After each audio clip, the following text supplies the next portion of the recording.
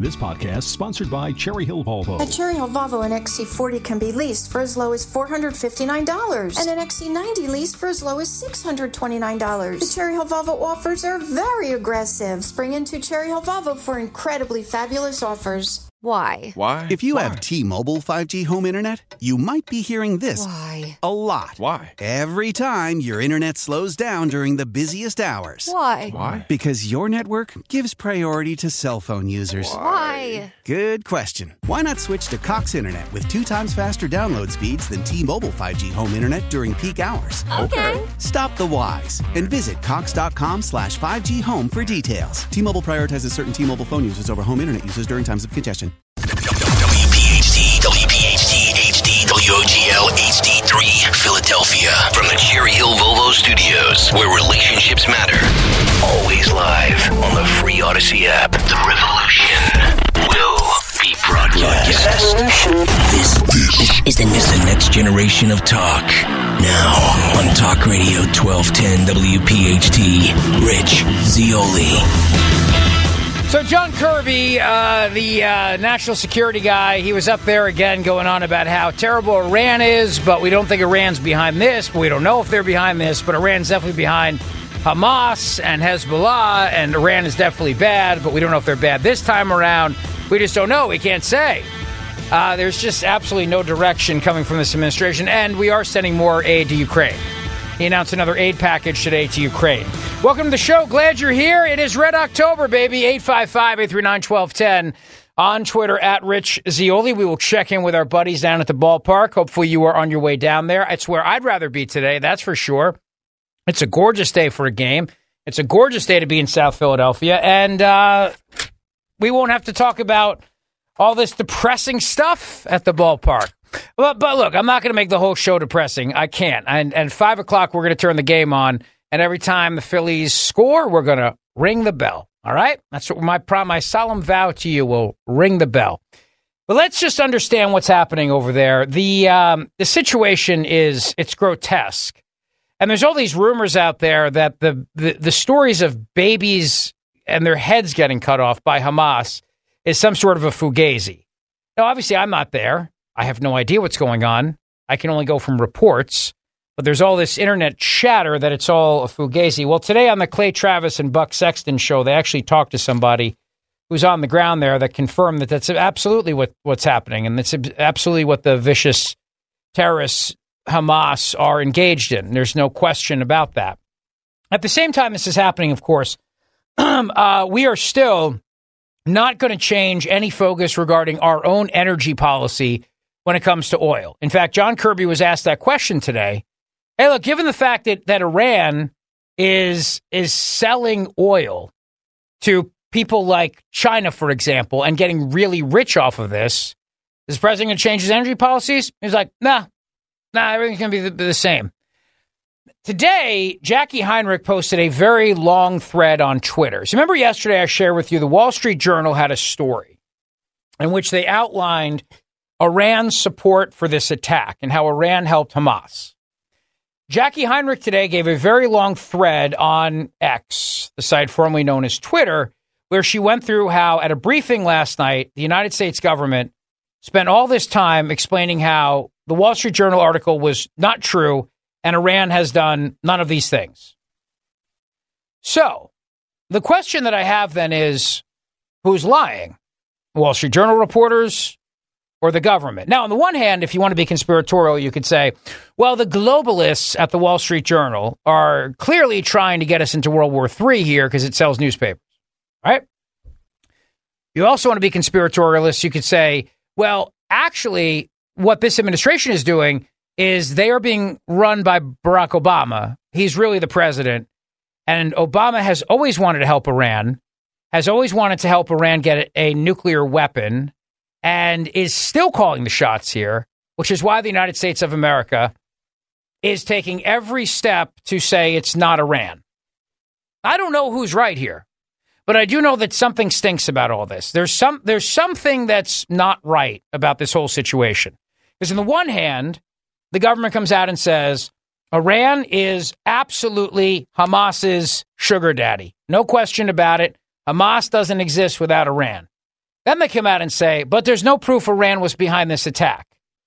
Wall Street Journal lays out in very strong detail how this attack was weeks in planning, using Lebanon, or the Iranian Guard, and they're all involved in this, and this is how it happened. And that a big motivation of this, of course, was to drive a stake between Israel and Saudi Arabia, because the Muslims in Saudi Arabia hate the Muslims in Iran, and so the fanatics there hate the fanatics over there. And the fanatics in that whole region obviously have been killing each other for thousands of years. Okay, so Israel and Saudi Arabia are starting to make nice, and they're starting to get along, and there's all this progress, and then this is what makes Iran, the Islamic Republic of Iran, upset, because they think that Saudi Arabia is they're the fake Muslims, and that the House of Saud has to be destroyed, and so does Israel. So they attack, hoping that this will drive a stake here between this, drive a wedge, which it has, because now the Crown Prince has come out and said he supports Palestine. So maybe the Israel-Saudi Arabia peace is off the table. So if that was the motivation here by Iran, perhaps they succeeded. Of course, we're not saying that Iran had any motivation. We're not saying Iran was involved, other than to just say that Iran funds Hamas. And that there's no doubt that Hamas gets all their money from Iran. But that doesn't mean that this time around that Iran was guilty. Okay? So, yesterday, Wall Street Journal lays out in great detail how this happened, covering the last 3 weeks. Very, very extensively reported. And their sources say that, you know what, this was, now we can see how it all happened, and here it is. Jackie Heinrich tweets out last night at about 11:41 p.m. the following thread. In an all-senators classified Israeli briefing, top officials from state, DOD, and ODNI, that's the Office of the Director of National Intelligence, told members the following. The Deputy Director for Mission Integration at ODNI says there is no direct link between Iran and the October 7th attacks. In fact, Morgan Mayer claims to have reports that directly contradict the information that was being reported in the Wall Street Journal article. Currently, the United States is reviewing intelligence they have gathered to see how this attack was missed. On the $6 billion in Qatar, 0 requests have been made by the Iranian government to access these funds. The U.S. can review the request for as long as deemed necessary, essentially putting these funds in limbo indefinitely. On the Hamas motive, remember negotiations between the Kingdom of Saudi Arabia and Israel to potentially recognize Israel as a nation. In the wake of these attacks, it appears all the progress has been lost, as the Crown Prince of Saudi Arabia has made comments in support of Palestine. Hamas, likely fearing what support by arguably the most powerful / prominent power in the region would do for Israel, sabotage this round of negotiation. Hamas wins in this scenario as long as Israel doesn't win. What Israel has to do at this point, according to this briefing. Again, Jackie Heinrich from Fox News tweeting this out last night.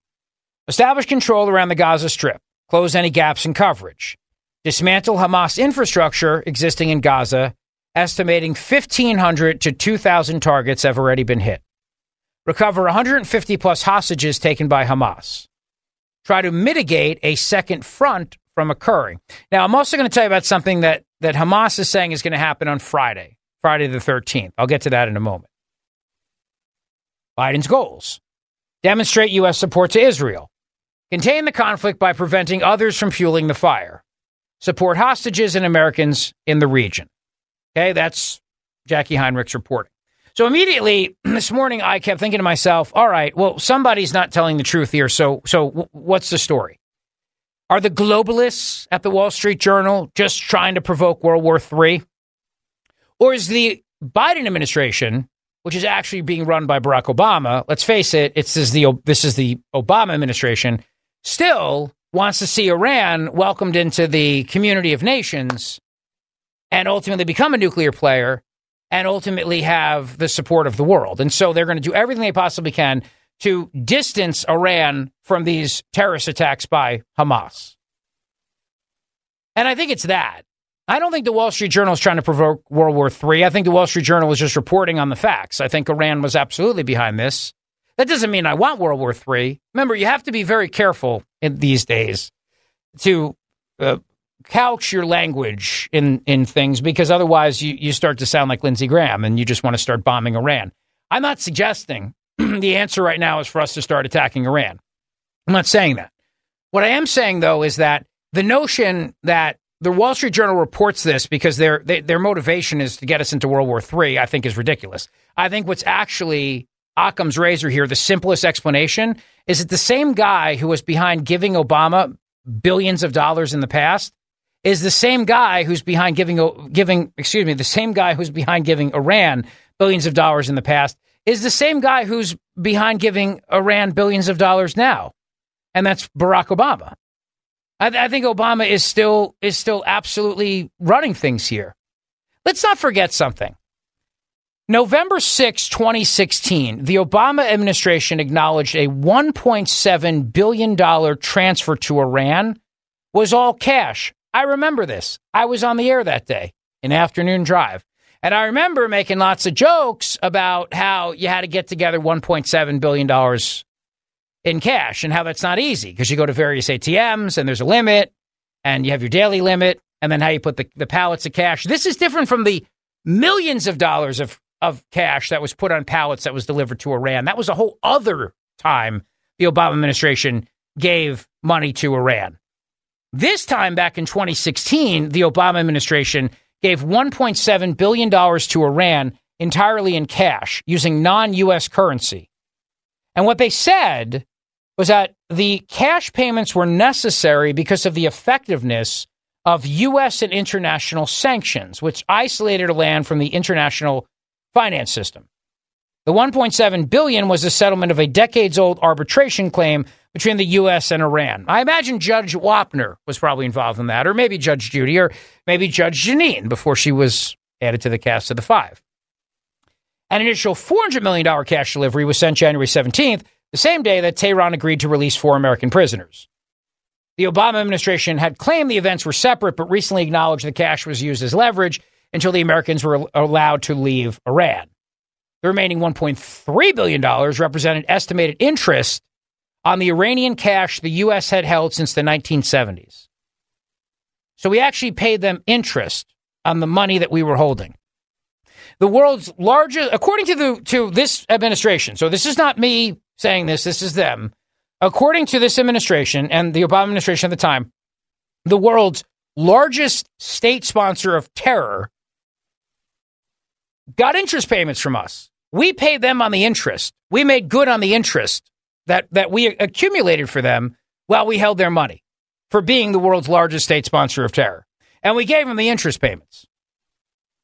And I tell you what, that's one hell of a return, too. $1.3 billion in interest. That's a damn good, I'm just saying.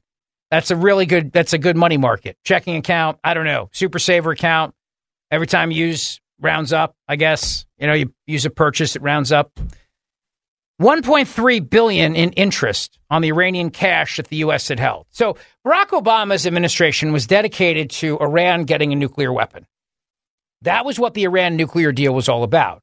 Remember the timing of this. This is in early of 2016 that all this happened. What happened that year? It was a presidential election. Donald Trump wins that election, and Donald Trump cancels the Iranian nuclear deal. And then Iran's very angry. He kills General Soleimani, and people are worried that he's going to start World War III. He says, I'm not. But this guy had it coming, and so we whacked him. We had the opportunity to take him out. We took him out. Had Hillary Clinton won that election, we would have already been in war with Iran. I'm convinced of that fact. But Joe Biden winds up winning, quote unquote, winning in 2020. Now he's president, and he's not president, really. I mean, he's there, but obviously there are people pulling the strings. So the Obama people are all back, and now they're trying to achieve what they had before, which is to bring Iran back into the world of nations. Iran does not belong there because Iran does not want to play nice with other people, including its neighbors like Saudi Arabia. It wants to destroy Israel and destroy the Saudis. It does. It wants to destroy them. Not like, maybe punch them in the face. They want to see them wiped off the earth. Iran believes Saudi Arabia, the House of Saud, is they are, the best way to put it would be, they're demagogues. and they're false prophets, and they have distorted the true meaning of Muslim and Islam, and so they have to be destroyed. And this partnership with the Jews cannot stand. So I think Iran was motivated to stop this as this was all playing out.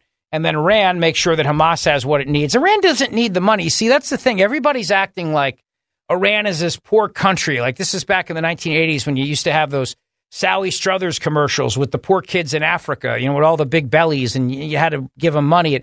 Iran is a very, very prosperous nation because of all the oil it sells to people like Putin and China. In fact, Iran is so profitable, don't forget, they've been supplying weapons to Russia.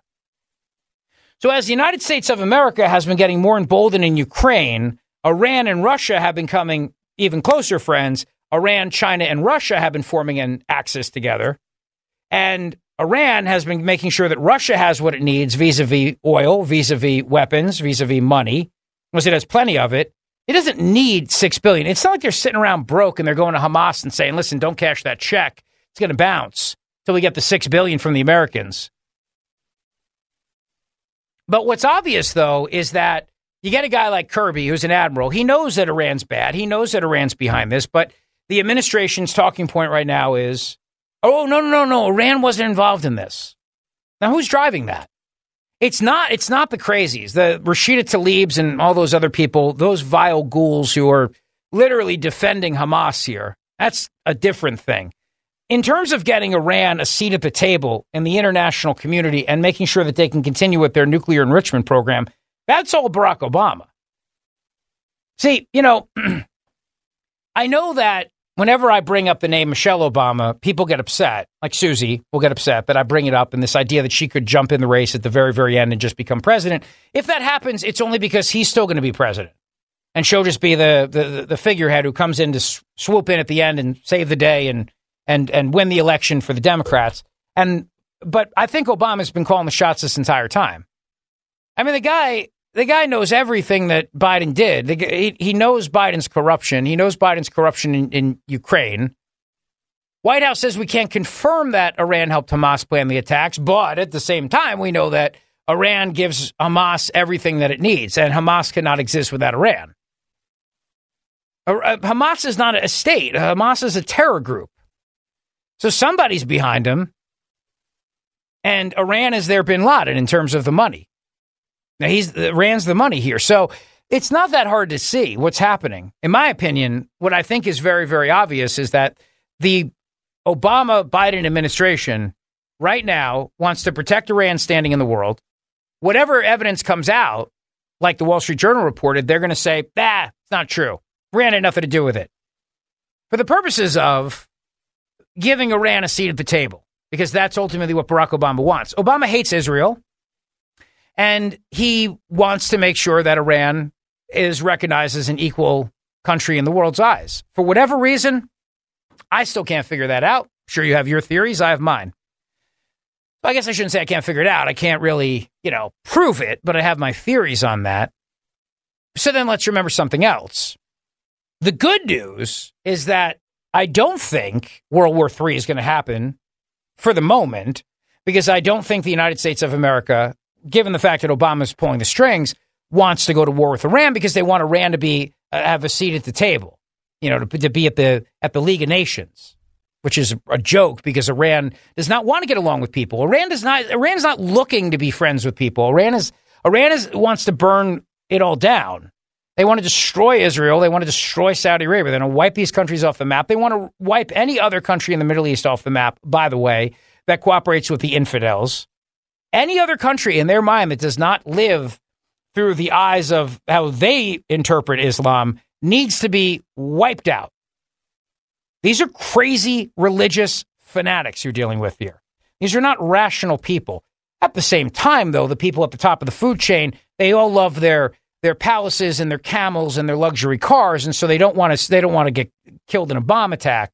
So they play this little game. They fund Hamas, they fund Russia, they fund our enemies, they sell their oil to China, they do all these things, they make a lot of money, and we're supposed to act stupid here in this whole thing. So that's what I think's going on. So good news, I don't think World War III starts anytime soon. But the bad news is it's very obvious to me that the United States of America is going to protect Iran's standing in the world and ensure that the world community looks upon Iran as a thoughtful nation that can be a good neighbor to everybody, which is an absolute lie. It cannot. It cannot. And they were so close to this idea of Saudi Arabia recognizing Israel in the Middle East, which would have been a transformational moment had that happened. So the motivation of why this happened, because I, get inundated with all kinds of different theories all day, as you can imagine, and I entertain all of them, is it's not actually to start World War III. This was not Hamas looking to start war. This wasn't a false flag to start a war. This wasn't the military-industrial complex looking to start a war. This was Hamas looking to stop the peace deal between Saudi Arabia and Israel, and it looks like they've succeeded in that. And at the very same time that happens, we've now set back those relations, and the United States of America is actively now protecting Iran's street cred. They're protecting their reputation. I've never seen anything like this. And there's no way that Joe Biden's smart enough to pull this off. He has no idea what freaking day it is. He's up there today talking about junk fees. And don't get me wrong, junk fees are a pain. They're a real big pain. But most of them come from taxes and fees that the government has imposed on us, especially in the wake of 9/11. Most junk fees are really government taxes. Those are really what, and he's not talking about any of those. None of those are going to go away. Whatever little 911 fee you got to pay when you book an airline ticket or whatever, your 911 thing. Look at your phone bill. Look at your cell phone bill. All those little taxes and fees. To me, those are all junk fees and nuisance fees. They're not going away. No, he's not talking about that. He's talking about things like resort fees that hotel charges you. He has no freaking clue what's going on. He's not calling the shots here. Obama is. And Obama wants Iran to have a seat at the table. He always has. It's why he pushed them to have a nuclear program. It's why he gave them billions of dollars then. It's why he pushed them to get billions of dollars now. 855-839-1210 on Twitter at Rich Zeoli. We got a lot to chat about today. It's going to be a busy, busy day. And yes, I will give you all the updates and ask for your thoughts as well. And it's Red October. So I'm going to make sure we get excited about the game. The House of Representatives, by the way, is in recess and did not meet at 3 p.m. to vote on a new speaker. The latest on that is that Steve Scalise apparently got the Republican nod today, but he doesn't have the 217 he needs to become speaker among the Republicans. So he's close, but he's not there yet, meaning that this won't be decided on ballot one. Jim Jordan, in my opinion, still has a shot here. I like Steve Scalise, don't get me wrong, but I really hope Jim Jordan ends up being the speaker. We got a lot to chat about. Don't go away. How powerful is Cox Internet? Powerful enough to let your band members in Vegas, Phoenix, and Rhode Island jam like you're all in the same garage. Get Cox Internet powered by fiber with America's fastest download speeds. It's internet built for tomorrow, today. Cox, always building better. Cox Internet is connected to the premises via coaxial connection. Speeds vary and are not guaranteed. Cox terms and other restrictions may apply. Analysis by Ookla Speed Test Intelligence Data. Fixed median download speeds. US Q3 2023. Celebrate and save at Ashley's Anniversary Sale. With Hot Buys, your choice of colors starting at just $3.99. Ashley Sleep mattresses starting at $2.50. Plus, receive a free adjustable base with select mattress purchases. And shop top mattress brands like Stearns & Foster, Tempur-Pedic, Purple, and Beautyrest Black with 60-month special financing. Only at Ashley. Subject to credit approval. No minimum purchase required. Minimum monthly payment, down payment, tax, and delivery may be required. See store for details. This is Tony Kornheiser's show. I'm Tony. You expected someone else? So what exactly is the show about? I don't know. It's a sports show nominally. Football's over, but we're finally at a point where things matter in college basketball, and baseball season is on deck. Greatest three words in the English language, pitchers and catchers. We have some of the best voices come on and explain what matters or what makes an upset, like Ryan does, 9/8. No, that's not an upset. No, yeah, it is, Bob. And if you're lucky, I might just tell you about my search for discounted sleep pants or my worries about what my dog just ate. Listen on the Odyssey app or wherever you get your podcasts. The Zeoli Show on your schedule from Talk Radio 1210 WPHT in the free Odyssey app. Okay. So the Islamic Republic of Iran. What is the United States of America looking to do here? First of all, the United States of America has helped Iran make a lot of cash. That's number one. And we've given them a lot of cash, too. Now, maybe you can say it was their cash to give, but you know what? Listen, the reality is you can't in one breath say they're the biggest state sponsor of terrorism and then give them money and then expect the American taxpayers one day to have to use their money to fight them with the money that you just gave them that was theirs. That makes no sense. I mean, it just makes no sense. So, you know, there's another way to approach things, right? Which is to say, well, if we don't want war with Iran, let's not give them billions of dollars. But part and parcel of that, Iran has made billions of dollars selling oil. So the Islamic Republic of Iran is doing just fine. They're doing just fine on their own. And a lot of that is because of Biden's policies. Failure to enforce oil sanctions has helped Tehran finance Hamas. Now, obviously, this administration is calling BS on the Wall Street Journal's reporting that Iran signed off on the Hamas assault on Israel. I think that is done deliberately. But remember, Secretary of State Antony Blinken insisted over the weekend that this was not used, the money was not used to attack Israel, which is true. Technically, they haven't got the money yet, but they also have a lot of money. Tehran doubtless anticipated the increased cash flow when it plotted the attack. The U.S. has throttled back enforcement of oil sanctions, which gave Tehran billions more dollars to finance Hamas, Hezbollah, and other terrorist proxies. Iran's oil production jumped to 3 million barrels a day in August, and 2.6 million back in April. Iran's oil minister said in August the country's oil production would hit 3.4 million barrels a day by the end of September, the highest since 2018 when the Trump administration imposed sanctions. Iran's exports have increased even more by about 1 million barrels a day this year because it also has been shipping stored fuel, namely to China. Iran has ramped up oil production at a faster rate than the United States of America. As the Biden administration turned a blind eye to its sanctions, Iran's production surge occurred mostly over the summer as the Biden administration tried to strike a new nuclear deal with Tehran and also counter rising U.S. gasoline prices.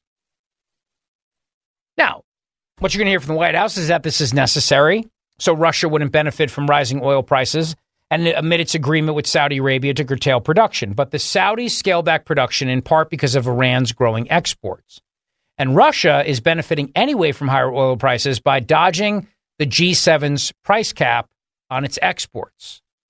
So remember when I told you a while ago that Joe Biden is, I think he's corrupt on multiple fronts. I think multiple nations have the goods on this guy. Russia being one of them because the Moscow mayor's wife paid Hunter something like $13 million or something.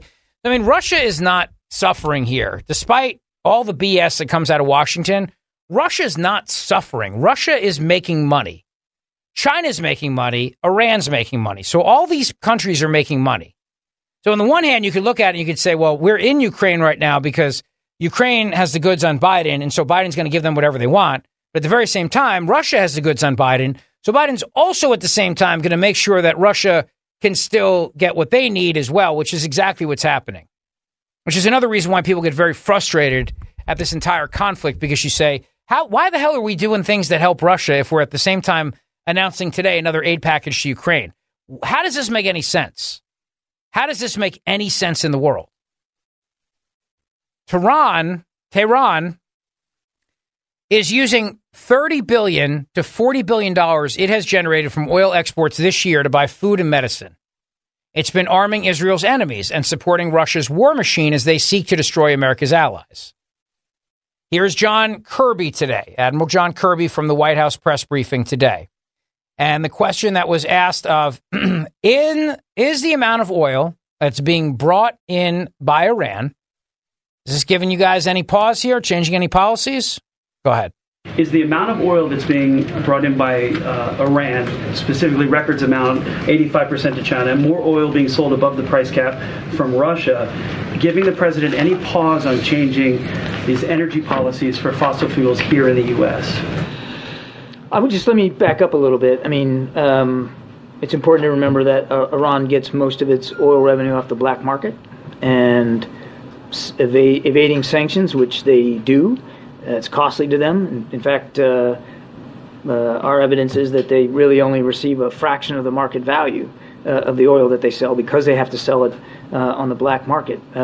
We will always, as we do in any case, typically revisit sanctions regimes to see if they need to be changed or adjusted, specifically with respect to Iranian oil. The president, since the beginning of the administration, has been concerned about making sure we have a viable global market for oil, working hard to keep the prices of gasoline down here in the United States. Part of that is making sure you remove some of the volatility in that global supply and demand. I don't have any announcements or decisions to make today with respect to any changes to the domestic oil production.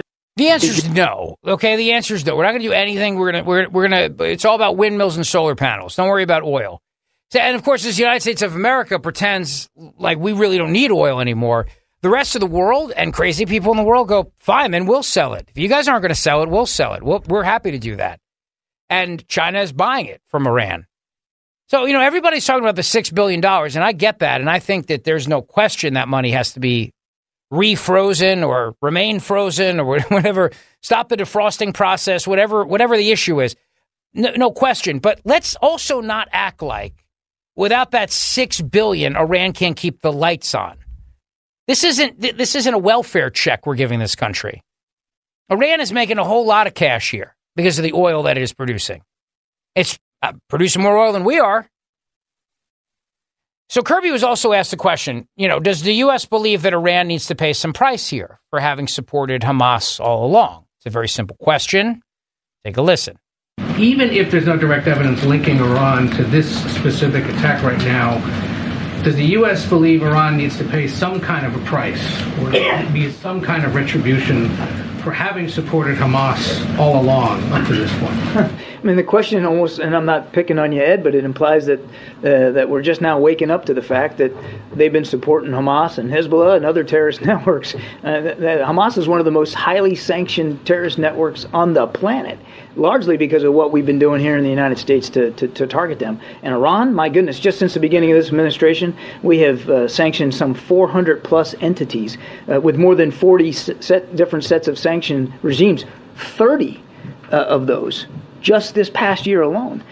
We've increased our military presence in the Gulf region because of their attacks on maritime shipping. We have added additional sanctions because of their support to Russia and the fact that they're still providing drones and technology to Mr. Putin so he can kill innocent Ukrainians. And now we've added our military capability. We've added to it from a naval perspective in the Eastern Med. So nobody has turned a blind eye to Iranian destabilizing.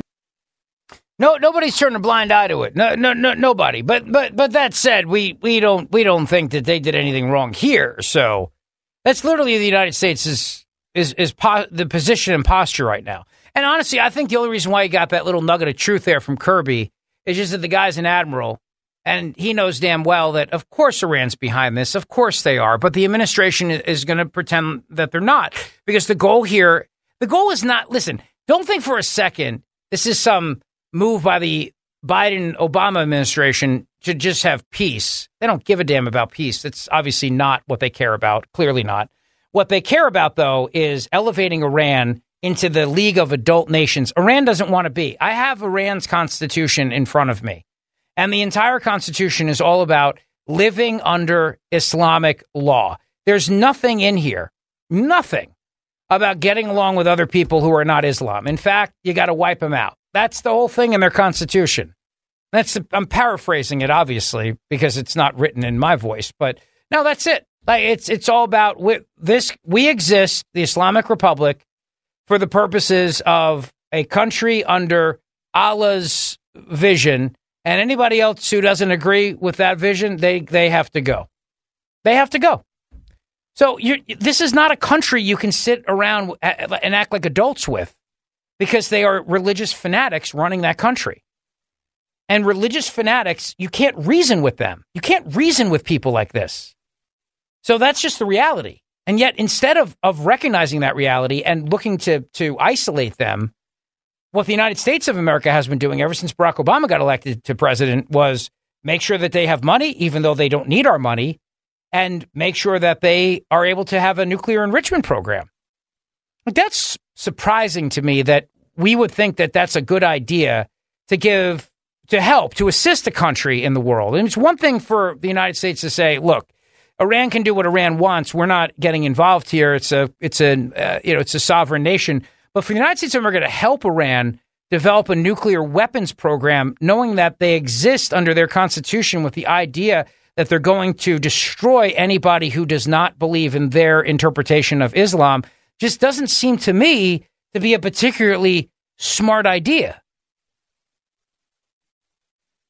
855-839-1210 on Twitter at Rich Zeoli. All right, listen, Friday is going to be a fun day. It's going to be a great day, and hopefully we'll be celebrating the fact that the Phillies are going onward to the next level thing after this win today and tomorrow and go to the World Series, the NLCS. NLCS. We're in the NLDS right now. Right. Division Series. And then they're gonna win whoever wins the game between the other teams. The Dodgers and the Diamondbacks. I was gonna say that I was thinking no, I understand. Diamondbacks is a big word. Right, right. And so then we're gonna celebrate that on Friday. Yes. That the Phillies will be in the Super Bowl.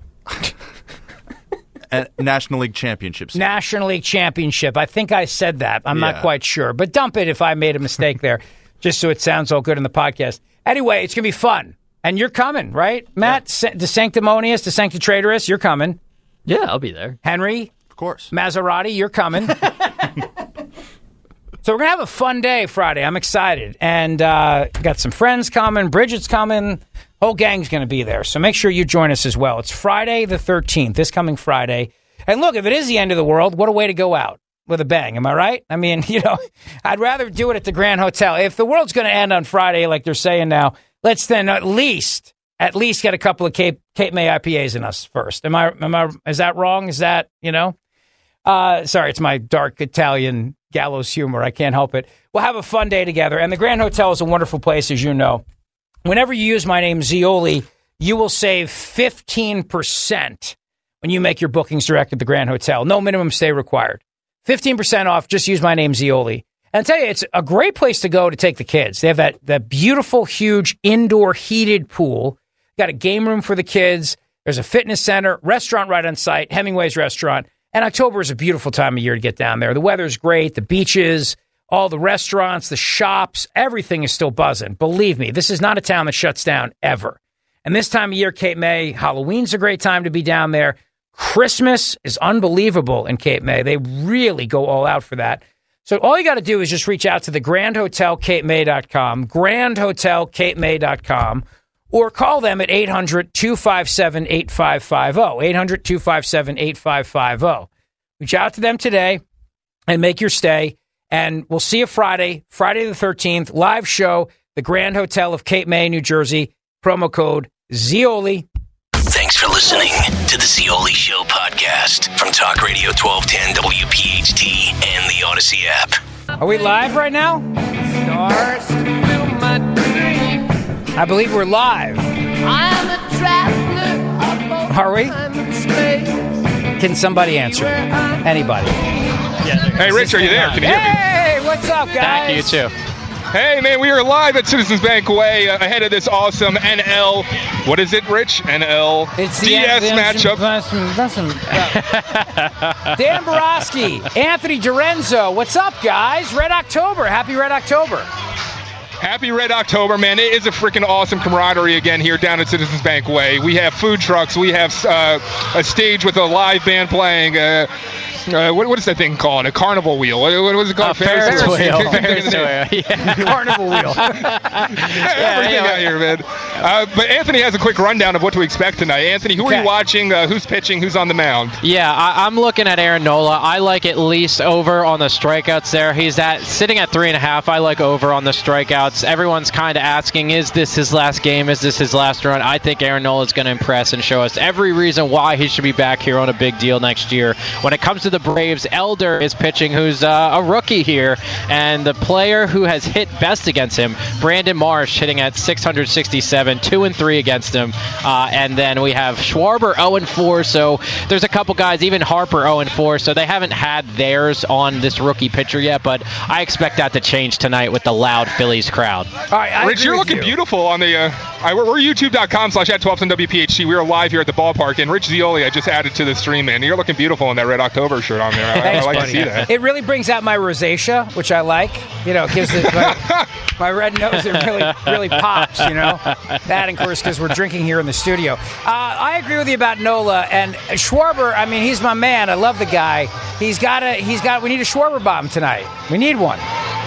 It would set the park aflame, Rich. Schwarber's leading off tonight, so if he can get a leadoff home run, man, and set the stage for what's to come. There was a John Boy, a guy from YouTube, who said that at the Twins game, you know how we have the pitch clock now? They were doing a pitch clock countdown, the entire crowd trying to get in the head. Tonight on the mound for the Braves, we have a rookie. So I am saying, if you're listening and you're on your way to the game, start that countdown. When you got that pitch clock, let's get the fans in the head of the Phillies, man, because the ballpark is going to be popping. And like you said, man, if Schwarber can get even a hit to lead off, it's going to be no turning back for these fans. I love it. So right now, these guys are down live at Citizens Bank Park. We are streaming on YouTube right now, so jump on our YouTube page. We'll talk to them again in a couple minutes. But I'm watching the scene here, Dorenzo and Dan. I'm watching the scene, and I mean, it's massive already. The game's not for another hour. How many people do you think are down there right now? Oh, at least we got at least 1,000 people right here. They have a DJ, they have a band. They're kind of hopping on and off. We have a merch tent truck. There's Red October stuff. You get your hats, your shirts, crab fries, funnel cakes, and the craziest thing is doors have been open now for an hour and a half. Yeah. So people have been filing into the stadium, and still we have this giant crowd out here because it's a block party, man. It's a carnival environment out here. I said that carnival wheel, the Ferris wheel, but even if you're not coming to the game, Rich, and you're listening to us tomorrow, if we have another game, which we hope we don't, but if we do, come down, come see us. It's a lot of fun. It's a great taste of what makes Philadelphia great in the sports scene here. Well, wait a second. Even I know that if they win tonight, there's another game, right? Yeah. Come on, that's amateur hour. Right Did I? Whoa! Did I just? Out sports? Dan Borowski? Oh my gosh! Rich Zeoli of WIP. This is what do you think great the Eagles time are for me to announce that yes, I'm going to move back to mornings, but this time on WIP. So I'm very excited for it. I mean, I'm no math guy, but you got to win best of 5. That would be 3 games. Yeah, let's hope we win these next 2, because Saturday, I don't want to bring it down to Saturday. Nah, we're gonna win. I feel you guys are right. Yeah. It's the energy of CBP that people love. The Phillies fans were fired up. I was watching last night or the other night in Atlanta. So low energy, those people. Am I right? They really are. And it's shocking because we're in the playoffs here, and you see the Phillies fans, and you don't expect anything less than just your ears to bleed after the match. And then you look at the Braves, and behind home plate, they had open seats, Rich. What the hell is going on? Hey, I got a question for you, man. Your son is now of the age to comprehend what's going on here with the Phillies. Are you able to, enjoy this with him? And 100%. Are you watching the games at home? Yeah? That's awesome, man. I mean, Patrick loves this. He loves Red October. We're watching the game tonight. Obviously, I'll be off the air. Hopefully, it'll still be on a little bit. But he's loving it. Same with the Eagles, too. I mean, 5-0. We're doing great with that. I'll tell you guys this, too. That call the other night, that catcher interference call in Atlanta. Did you know that Stacey Abrams is still protesting that? And she says it makes her governor of Georgia. I don't know if that's true or not, but that's what she said after that game. I love it, man. So, absolutely ridiculous. No, we got energy. You guys have energy. I'm glad you're down there. It's a lot of fun. We'll take a quick break. We'll come back. We'll check in again. And when we get back, I want to ask you if you know anything about who's doing the first pitch tonight, and also if you can name for me some other people that might be playing in this sporting contest. We can. Well, happy to, Rich. Hello. All right, we'll be right back. We got some fans here, Rich. We got to run. What's that? We got some big fans here. We got to run. Sorry about that. Say hi to everybody for me. All right, that's Dorenzo and Dan live from Citizens Bank Park. The other side with Dan and Dorenzo will return. We'll come right back, give you all the latest news of the day, and we'll check in again from our buddies down at the ballpark, so don't go away. The Zeoli Show on your schedule from Talk Radio 1210 WPHT in the free Odyssey app. Exciting night, Red October. Love it. The other side with Dan and Dorenzo. And me, Rich Zeoli, here in studio. Those guys are down at Citizens Bank Parkway. Guys, I'm so happy you're down there. You both look terrific, by the way. You look happy, you look healthy, refreshed, beautiful. I mean, what a great day for a game, right? Yeah, it's beautiful out here, man. It's nice and it was 60 degrees this morning when I was leaving, but it seems definitely warmer now. Short sleeves are appropriate. It's going to be a beautiful day, and I love the earlier time. What are your thoughts on this 5 o'clock time compared to the 8 o'clock time? It gives you a chance to get to bed a little bit earlier, but you're not doing the morning show anymore, so what's it matter? It does, yeah, no, I'd like it to be later so I could see it after my show ends at 7. I will tell you, though, we will be dinging the bell throughout the show today every time the Phillies score. I love it. So do we have a ding? Can you give me the ding, Henry? Just so people... You hear that? Oh, no. No, we need like a Liberty Bell, like a real ding. We ring the bell every time the Phillies score. No. What? This is the bell that you can get for us, Henry? That's all you got for us? Henry, he's calling you out on your bell, Henry. I think it's a great bell. This is producer on producer crime right here. He could do better than that. Now I rethink it. I think you're right. We need like a cracking of the Liberty Bell or something like that. I'm all for that. I just did this last year because it was funny. Become a thing. Well, it is funny, but now, you were talking about the first. He sounds like Hector Salamanca when he does it, though. If you notice that, he's proud of it. He's proud of it. 100%. Troll over. You were talking about the first pitch before we went to break, Rich, and I got to tell you, man, it's Josh Shapiro tonight. The rabid Democrats be throwing out the first pitch. What are your thoughts, man? Why are we making things political? Come on. Now, the interesting question is, will Josh Shapiro get booed tonight at Citizens Bank Park?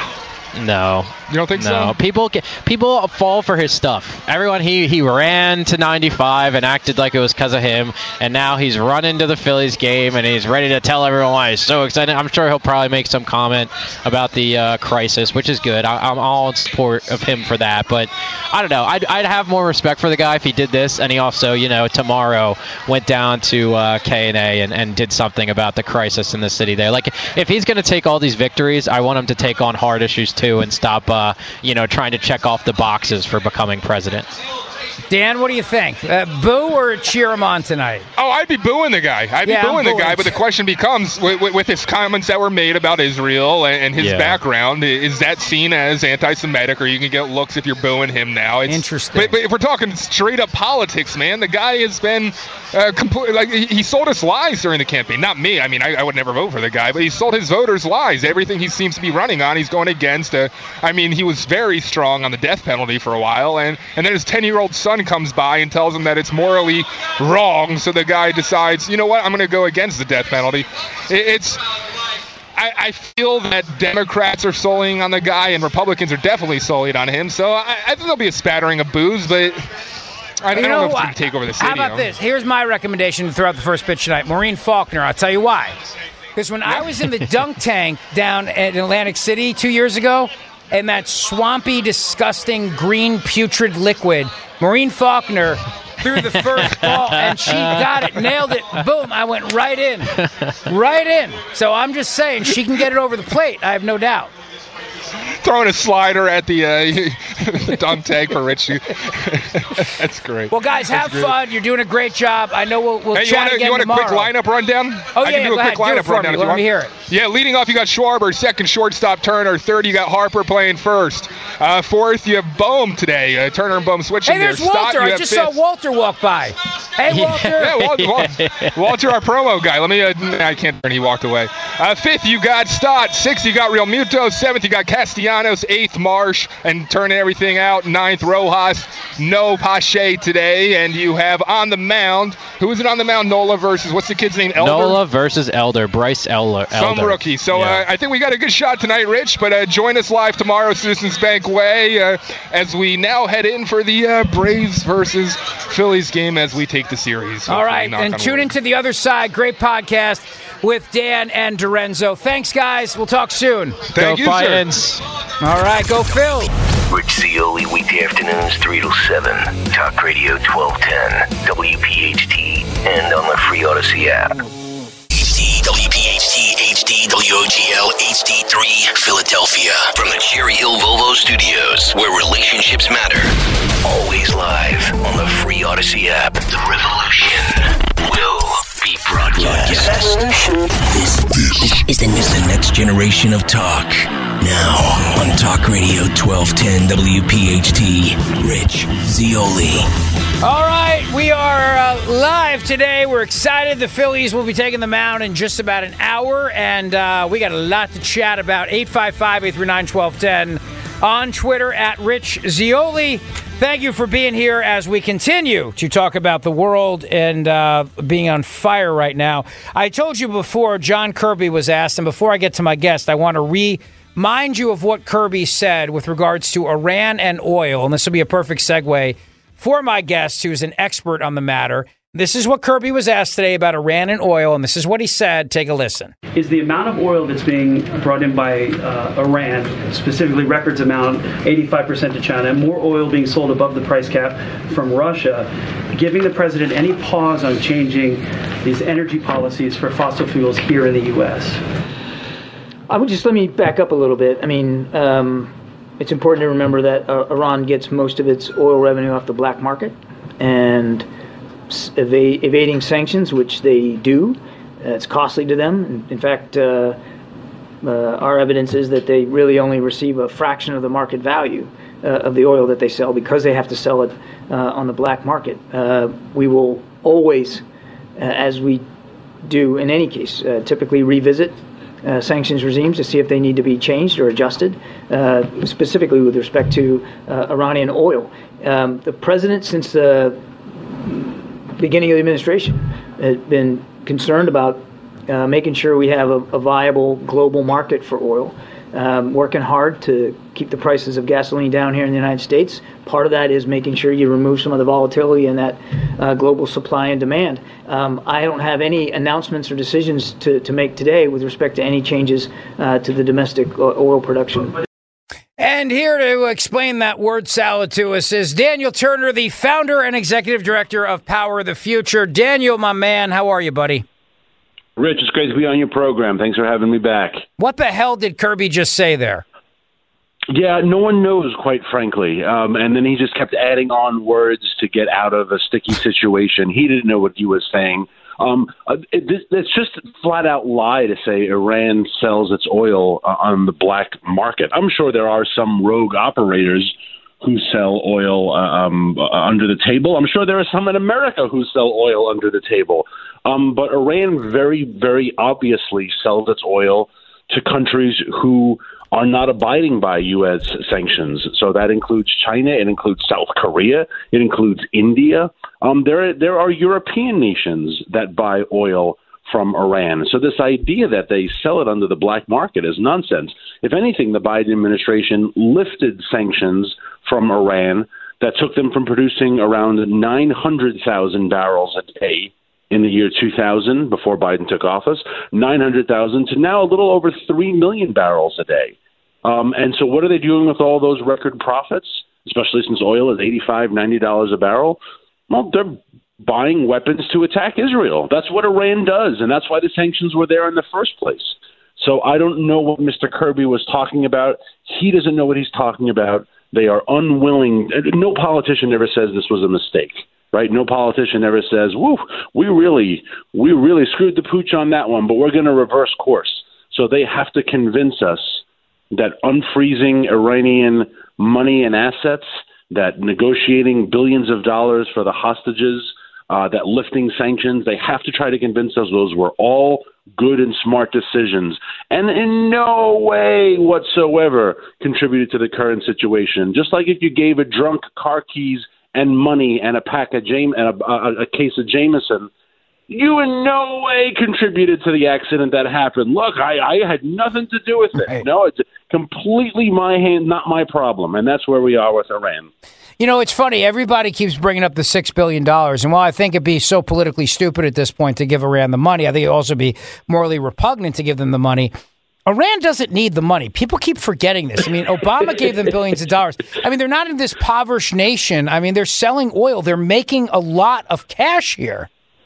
Yeah, they are. They're not an impoverished nation. I know that they're not as successful as they should be and as the poor people who are stuck in that regime deserve to be. But no, you're absolutely right. They're not at all an impoverished nation. They have a lot of fossil fuel assets, and they could be, as they once were, a very prosperous nation. But stopping that from happening is due to their own devices. And look, it's nonsense for the administration also to say, oh, that's $6 billion. No. That can only be used for good purposes. None of that money was involved in terrorism.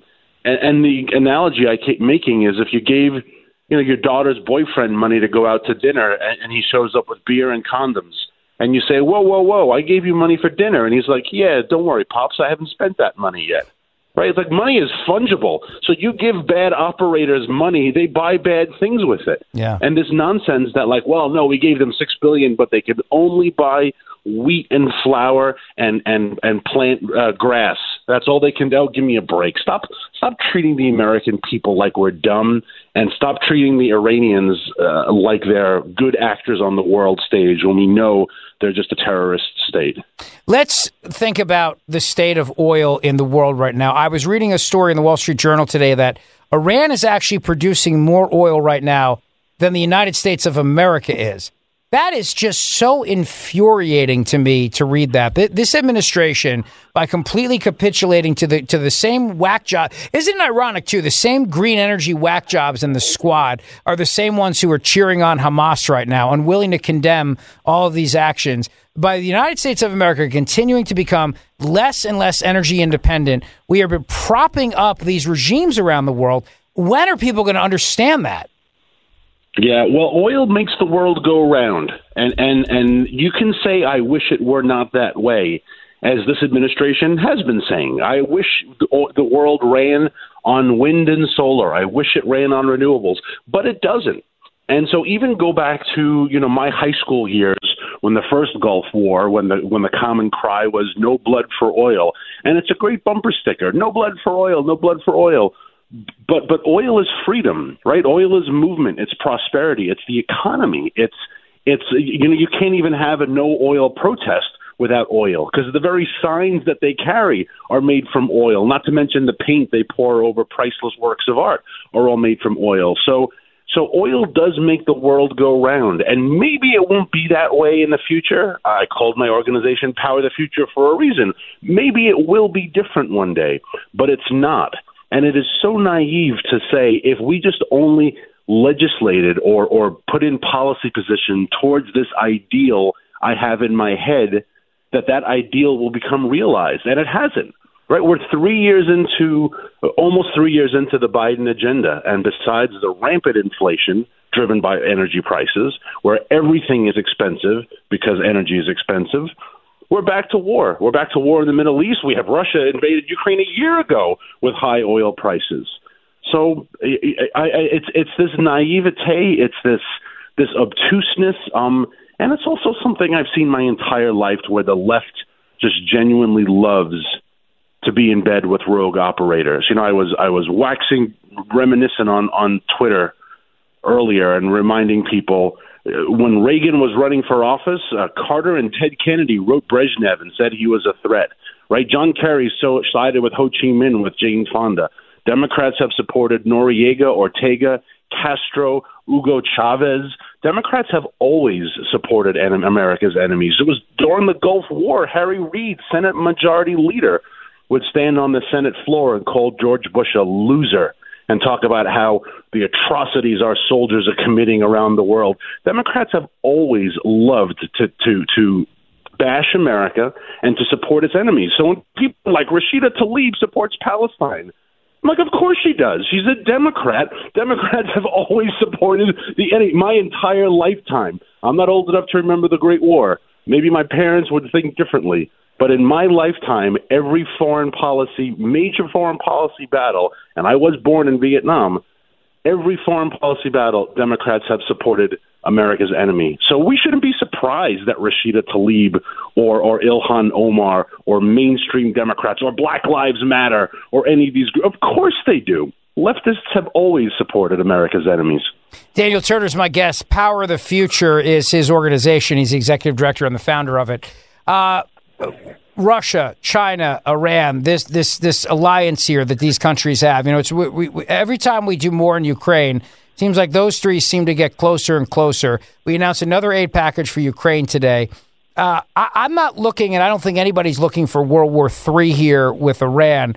But at the very same time, the Obama administration and the Biden administration is continuing it, because I really do believe Obama is still pulling the strings here, keeps emboldening this nation. I mean, what I don't understand is why, knowing that Iran believes that not just on wiping out Saudi Arabia from the earth, I mean, Israel, but also Saudi Arabia. I mean, I think a big motivation here in this attack was the idea that Saudi Arabia and Israel were finally going to get along and recognize each other and become neighbors and friends. And I think that was a big motivation for this. So why would the United States of America, A, help Iran with their nuclear enrichment program, and B, why the hell would we allow China to buy oil from them if we're trying to do relations with China? Why are we not turning around to China and saying to them, hey, listen, if you want to do business with us, you got to stop doing business with them?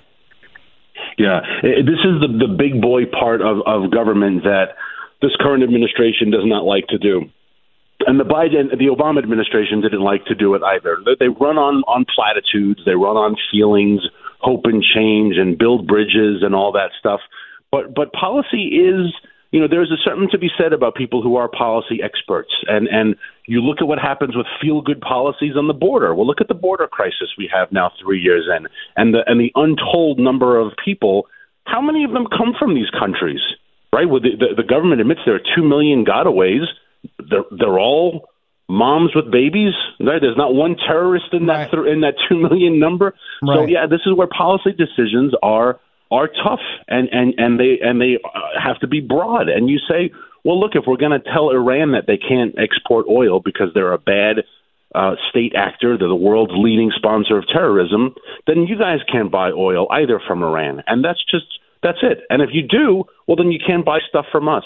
Right? We treat these other countries with such kid gloves, whether it's China, whether it's Iran, whether it's Venezuela, and then they walk all over us. And what's going to happen? The next guy is going to be charged with cleaning up the pieces. But cleaning up the pieces is deadly in this case. I mean, there are 14 Americans who are dead and still 20 who are being held hostage. Obviously scores more of Israeli nationals who are dead.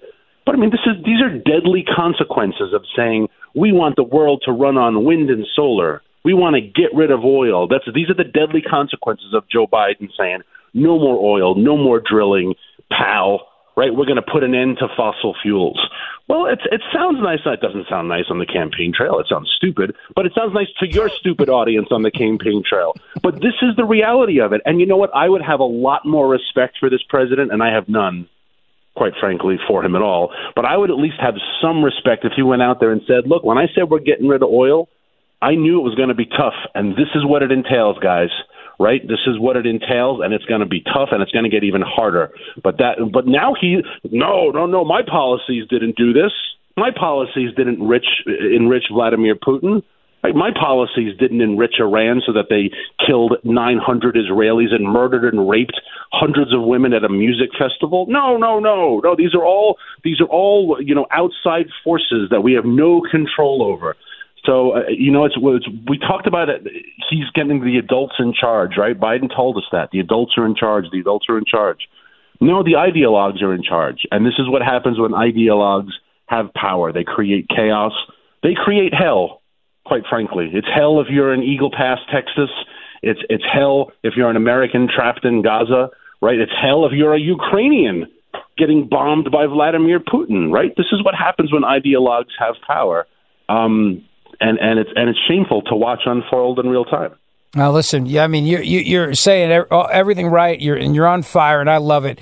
But thank God today the president was addressing junk fees. And Daniel Turner, how many of those junk fees that the government charges us and busts our chops with on a daily basis will he be getting rid of? I tried to pay some IRS bill online, and they charged me a percentage of what I had to pay. And I was like, there are the junk fees right there. Oh, yeah. No, but those junk fees are allowed to stay. Or I don't know if the last time anybody's ever looked at their phone bill. We're still paying a 9/11 fee. We got this fee, the anti-terrorism fee. Look at an airline ticket, how many freaking fees and taxes are on that thing. Those, by the way, will not count. But if Hilton charges you a $25 a day resort fee, well, now that the government of the United States needs to deal with right away versus the private market. Yeah, and distracting from the issues that matter, right? There are major issues facing our country, and they're getting worse and they're getting more expensive. So they roll out this type of nonsense to keep everyone distracted. It's what the Caesars did back in the day when the empire was crumbling. They just brought in some gladiators from North Africa and some animals, and were like, maybe the people will be too distracted with this to care about the fact that we're dying. He literally brought a woman today to standing in the Rose Garden complaining about junk fees. I'm like, are these people the most tone-deaf idiots in the history of politics? The world's on fire. Women are being beheaded, and this woman's complaining because she got charged a freaking airline change fee or something. I'm like, there's a time and a place, as we used to say, a time and a place. Yeah, exactly. And they're missing all the times and all the places. And it's devastating to watch in real time. It's reversible, but it's going to be hard and it's going to be slow, but it requires people getting out and voting and making a difference. But we can reverse it, and we will, right? We'll rise to the occasion, but it's sad that we actually have to keep, doing this and not just progressing as a country. By the way, I meant to ask you, last presidential debate, I usually like to chat with you after. What did you think? I thought it was a bit of a disaster. I'm not surprised. It's pretty clear who the front runner is.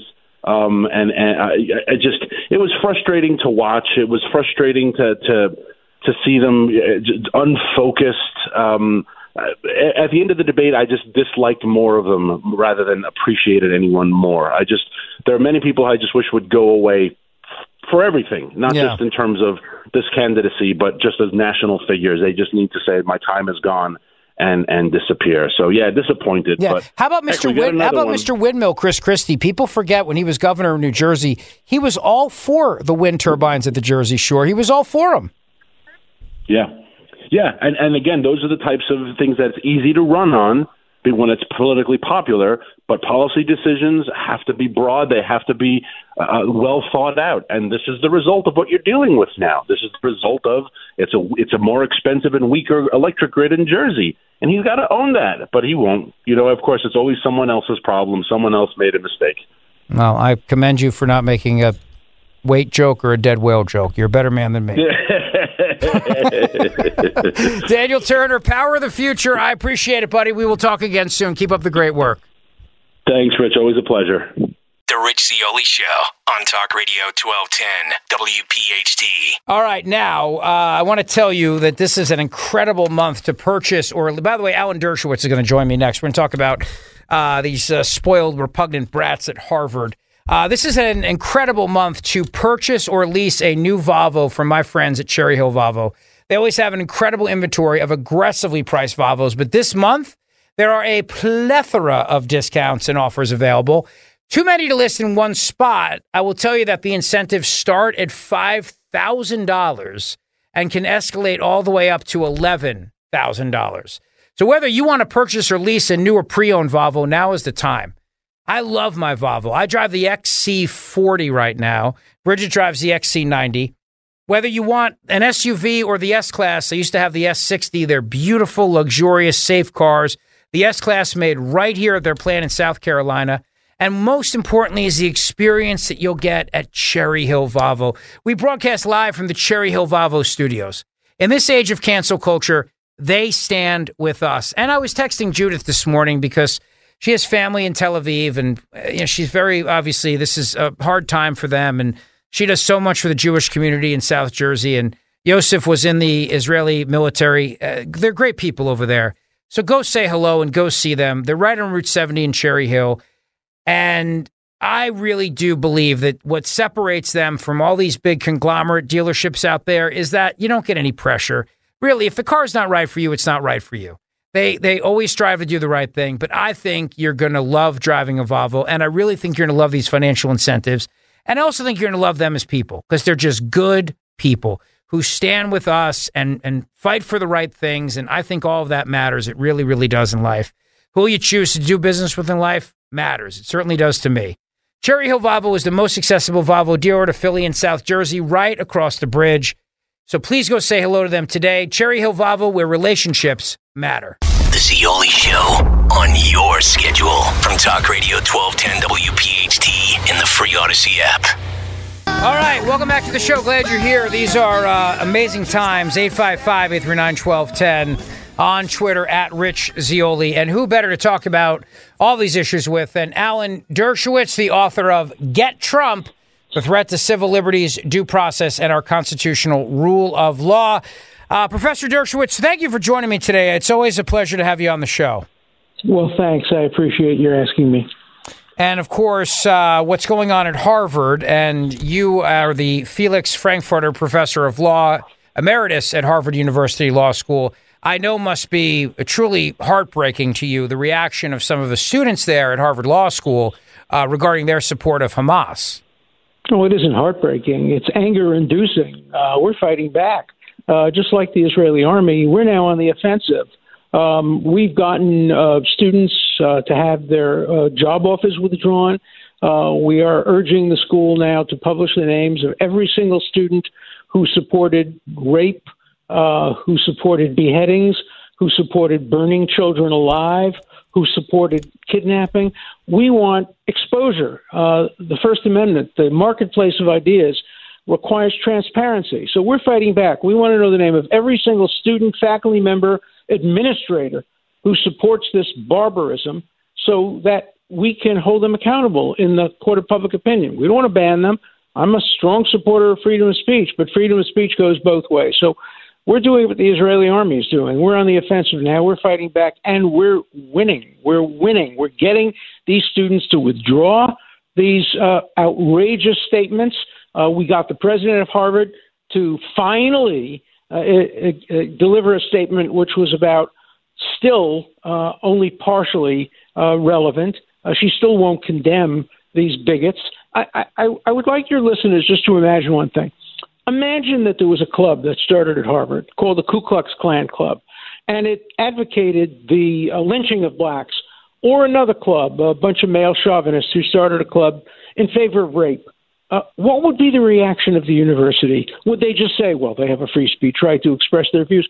Whatever the reaction would be to lynching, to Nazis, to rapists, that's what the reaction should be to what Hamas did in Israel over this past weekend. We can't have a double standard. It's an excellent point that you make. And I think that we've seen these deplorable reactions from students at campuses around the country. We've seen it right here in Philadelphia, Harvard, obviously. We've also seen it from members of Congress refusing to condemn this, Rashida Tlaib, right. Ilhan Omar, and others. And you know, this is not about the geopolitics of Palestine and Israel. I mean, these are barbaric, brutal, savage attacks by terrorists. And yet they're equating this in some way like these are freedom fighters or something. Well, CNN does that. CNN uses the term militants instead of using the term, obviously it should use, murderers, rapists, beheaders. And then, you know, what I call the CNN strategy is now coming into being. Hamas purposely puts its rockets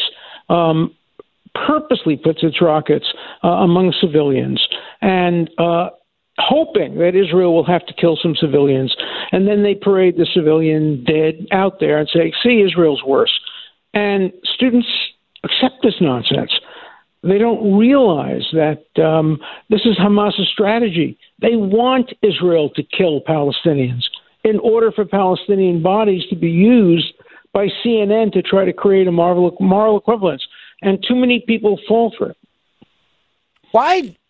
Explain to me and help me understand here. Help me understand why people do not understand the goal of Hamas, the goal of Hezbollah, and really truly the goal of Iran here. Why this happened now when Israel and Saudi Arabia were at the table and talking? Why don't people understand that was the motivation for this? I mean, it seems very obvious to me. It is to me, too, and that's why the only way to stop this recurring barbarity is for Iran to be punished. And there are 3 or 4 ways they can be punished. First, Israel can be allowed to destroy their nuclear reactor. Could you imagine Iran developing nuclear bombs and handing them off to Hamas? What happened just the other day would be nothing compared to what would happen. That's one. The second thing would be the United States should now pressure the Saudis to immediately accept the deal. So to show Iran, look, it's not working. It's backfiring. also to put pressure on Qatar to stop supporting Hamas and to stop supporting Iran. And so the center of this is the greatest exporter of terrorism in the history of the world, and that is Iran. They're the real villains here. And unless we punish them, it's not going to stop. And instead of punishing them, the Biden administration at the moment is still potentially unfreezing $6 billion, which I guarantee you will be used to foment terrorism. Well, that's I mean, John Kirby's up there today saying that we're acutely aware that Iran is the number one sponsor of Hamas, but we still can't say Iran was involved in this or not.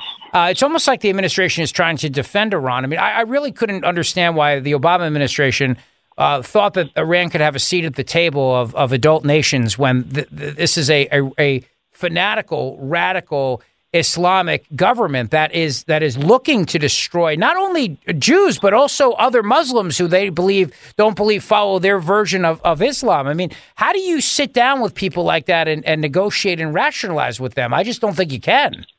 No, I don't think you can either. You have to just destroy them. And I do think that later intelligence will demonstrate that Iran played a much greater role in this than the United States intelligence agencies are now saying. They're not saying they didn't play a role in it. They're saying we don't have proof that they did play a role. But of course they would hide their involvement. The Wall Street Journal, who I trust in this respect, maybe more than some government agencies, did reporting that showed that there were meetings in Lebanon the Monday before the Saturday in which this occurred, involving both Hamas leaders and leaders of the Iranian mullahs. And so I would bet you anything that in the end there will be proof that the fingerprints of Iran are all over, if not this attack, many, many, many, many other attacks. Iran, without Iran, you could not get this level of sophistication, this level of intelligence gathering, this level of rockets, thousands and thousands of rockets. How do you smuggle them into what's supposed to be an open-air prison? Last time I was in prison, I go to prison a lot to represent clients, you can't smuggle 4,000 rockets into a prison. But how do you destroy it without starting World War III? And I think a lot of people are very, very nervous about that right now, especially because the United States, we're in Ukraine. We seem to be spread very thin here, and I think a lot of people are very concerned about that. That's why I'm not enthusiastic about a ground incursion into Gaza, which will cost a lot of lives. And I'd be much more in favor of a targeted attack by Israel with the logistical support and diplomatic support of the United States on a raid against the Iran nuclear reactor using, 25 planes with bunker-busting bombs provided by the United States to destroy, if not all, at least the vast majority of the Iranian nuclear weapons program, which we know exists. We know where it is. And it would send a message to Iran that you promote terrorism at great risk to your own administration. I mean, ultimately, the answer is, of course, regime change. We want to overthrow the regime today in Iran, which is an evil regime, just the way we should have overthrown the Nazi regime in Germany in the 1930s. We didn't do that. It's hard to do, but there have to be punitive actions directed at Iran, no matter how successful Israel is in a ground attack in the Gaza Strip. That won't end it. It might stop it for 3 years, 4 years, but in the end, it's going to be recurring because Iran pulls the strings. They're the puppet master, and Hezbollah and Hamas are the puppets. So the regime of Iran is really the issue here. I think that's right. And they have to suffer. And one way of making them suffer is to destroy their most valuable property, which they've been working on for 15 years now, and that is their nuclear weapons program. Before I let you go, I'd be remiss if I didn't ask you regarding former President Trump, the latest on that, and the fact that this the judge here in New York seems to be mocking him in court, and the Attorney General of New York, the state of New York, being so hell-bent on getting him. I mean, this looks to be such a farce, this civil trial. No, it's much worse than a farce. It's targeted. I named my book "Get Trump." It wasn't an original title with me. It was a title that came out of the Attorney General's campaign pledge. She promised she would get him, and if she didn't get him, she won't be reelected. So she's going to do anything to get him, and she certainly got the right judge. The judge said in court that he's just a bad man. That's not the kind of judge that should be sitting on issues like this, especially without a jury. And so this is worse than a farce. It's a total and complete denial of equal justice. Does he have the ability to what's his recourse after this? Well, mostly it'll be an appeal. But remember that the appellate court judges in New York are elected, too, and New York is an overwhelmingly anti-Trump state. So, his major recourse is going to be in the court of public opinion, where he's winning. I'm a liberal Democrat. I don't support Trump politically, but I certainly support his constitutional rights. Well, listen, I appreciate your time as always. Get Trump, The threat to civil liberties, due process, and our constitutional rule of law. Professor Alan Dershowitz, thanks for your time. Thank you. The Rich Zeoli Show on Talk Radio 1210 WPHT. We pot up Biden is speaking right now. He's just saying right now, he's making it clear to the Iranians to be careful. I think we're all very nervous here about where this goes. What thousands of years of Jewish history has shown us. The enduring strength, and I mean this sincerely, the enduring strength and spirit of the Jewish community. If you excuse a point of personal privilege, you should say in the Senate. That's why I took my kids, everyone when they turned 14 years old, one at a time, put them on a plane and took them to Dachau. I wanted them to see that you could not know what was going on walking through those gates. You could not fail to understand as a country what was going on. And that's a fact. It had a profound impact on my children and my grandchildren. Some thought taking a 14-year-old grandchild was not a mistake, but I took them one at a time. I got 3 more to go. And folks, it's important. The miracle of Israel is Israel. It's Israel itself. The hope it inspires. The light it represents to the world. And, folks, I was asked in one of my very frank conversations with Bibi and with Herzog, so why do I feel so deeply about this? It's not about the region. I truly believe were there no Israel, no Jew in the world would be ultimately safe. It's the only ultimate guarantee. The only ultimate guarantee. The only ultimate guarantee. And folks, because of you, and I mean this sincerely, because you're speaking up, because of the intensity and the intellect and the brilliance you bring to this cause, I think we have a chance to end this in a way that it makes it very difficult for it to be repeated. I want to thank you for your leadership. And as I said, there's a lot to talk about, but I'm really, quite frankly, concerned it's hard to talk about this without detail, and it's contrary to our interests to let out the detail of what we're going on.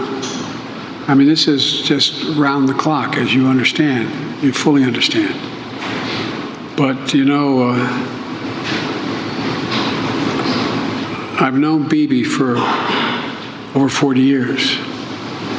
In a very frank relationship. I know him well. And the one thing that I did say, that it is really important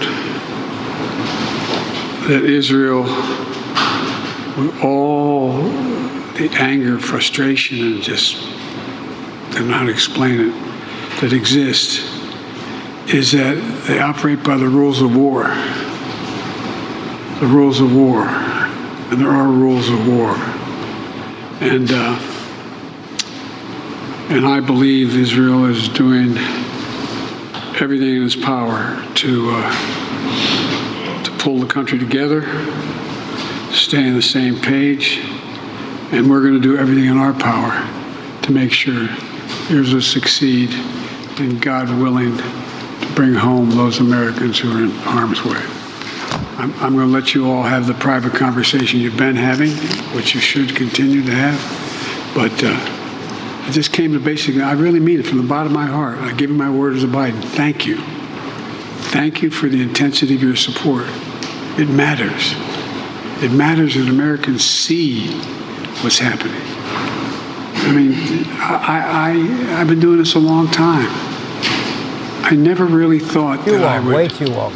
See and have confirmed pictures of terrorists beheading children. I never thought I'd ever. Anyway,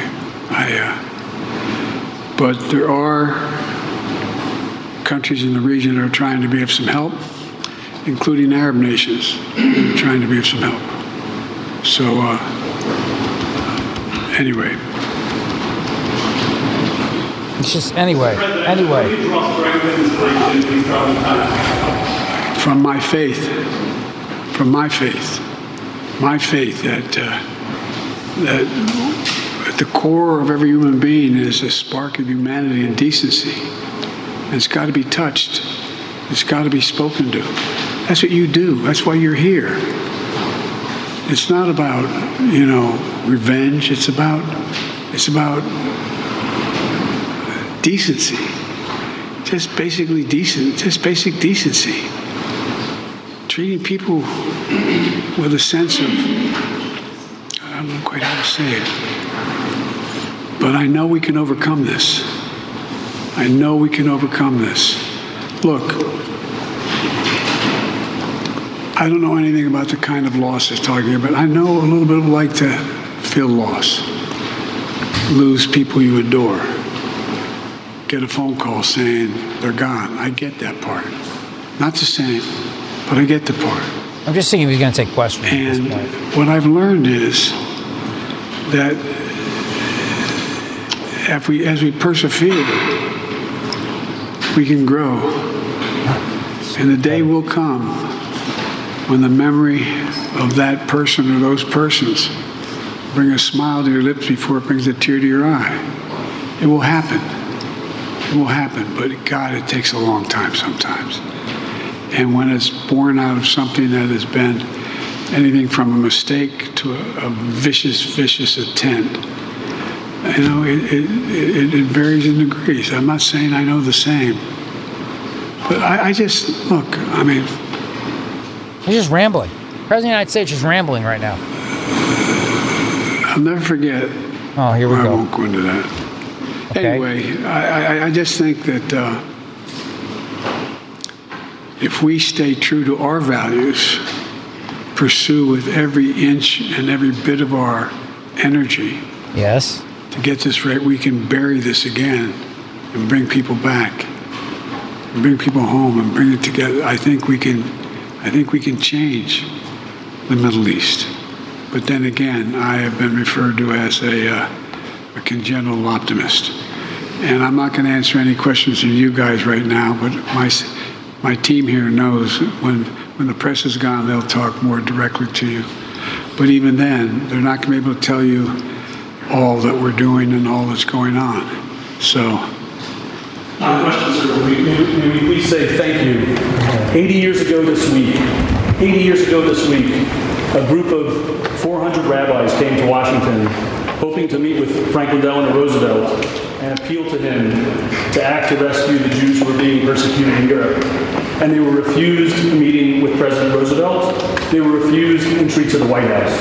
And the fact that we are here today, and you have spoken as the President of the United States so clearly in support of Israel, so clearly in support of the Jewish people, and welcome leaders and representatives of the Jewish community into the White House for this discussion, shows what a dramatic distance we've traveled in these United States, how we as the Jewish community are blessed to live today in these United States, and we thank you for your leadership and your moral fire. They're going to start pulling him off the stage, I imagine. Okay, thank you, guys. The takeaway from that is the president said, quote, "We made it clear to the Iranians, be careful. He is coordinating efforts to bring Americans home, but for the security of operations cannot detail it. And then he stood up there and his mind wandered and God only knows where the hell he went. All right, 855-839-1210 on Twitter at Rich Zeoli. I mean, it's just this guy. All right. Dr. Mike Veneria, great guy. Listen, Veterans Breakfast coming up November 11th. Mark your calendar, Saturday, November 11th at his Cinnaminson office. It's going to be also a free shredding event. So free breakfast to say thank you to our veterans. Also, free community shredding event. There's going to be all kinds of refreshments, and we'll salute the troops, and you can be part of it. Dr. Mike Veneria is a great guy. You know, for 10 years in a row, he has been one of the most respected dentists among his peers. That's why he has been voted top dentist in New Jersey for 10 consecutive years. And when it comes to dental implants, listen, dental implants are very complicated. You want to make sure you go to the right guy. That's my guy. That's Dr. Mike Veneria. And people ask me all the time, Rich, is he really your dentist? Yes, he's really my dentist. I would never pretend like he is if he isn't. You know that. I always tell you the truth. And he's also my family's dentist, too. Mama Zeoli discovered him. Papa Zeoli goes there. Bridget, Reagan, Claire, Patrick, we all go see Dr. Mike Veneria.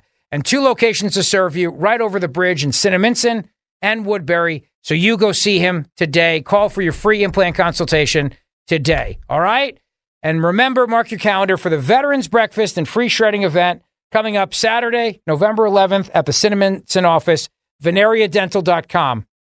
Trust me when I tell you, there is no one, and I mean no one better when it comes to your smile than Dr. Mike Veneria. veneriadental.com, veneriadental.com. Thanks for listening to the Zeoli Show podcast from Talk Radio 1210 WPHT and the Odyssey app. All right, we are moments away from the first pitch, Red October. We're excited about it. 855-839-1210 if you would like to weigh in today. Mike is in Mayfair. Mike, how are you? You know, it's really sickening. I've been listening to scanning news all over the country, and people are calling for the extermination of the Palestinian people. Nobody on this program today has called for the... Excuse me. Hello. 48 hours. I'm going to put you on hold. Nobody on this program or on this radio station has called for the extermination of the Palestinian people. I want to be very, very clear. Go ahead. Huh? Yes, go ahead. Why is the lives of Jewish babies more important than the lives of Palestinian babies? Who said the lives of Palestinian babies are not important? Nobody shed any tears for the Palestinian babies being murdered. I think people have said that. They've killed thousands and thousands of Palestinian children over decades. Who has? The Israelis. The Israelis have. Oh, so okay. So they had it coming, in other words. Yes. They had it coming. Jimmy Carter said Israel has never lived up to the Camp David Accords. So Israel had this attack coming, so Hamas was justified. Is that what you're saying? They won't let the Red Cross in there. Is that what you're saying? I just want to know, yes or no. All right, I'll put you on hold again. Try one more time with this guy. So Israel had it coming. Hamas was justified in doing what they did. How come the Israelis won't let yes or no. the Red Cross take food in for the children? It's a simple question. It's a simple question. Is Hamas justified in what they did here? Yes. All right, you're an anti-Semite. Listen, I don't have time for you. Have a nice day. Goodbye. 855-839-1210. You see, you always expose him after just a few moments. You really do. You just expose him. There are a lot of people like him. He should be a member of the squad because a lot of those nutbags in Congress think exactly like he does.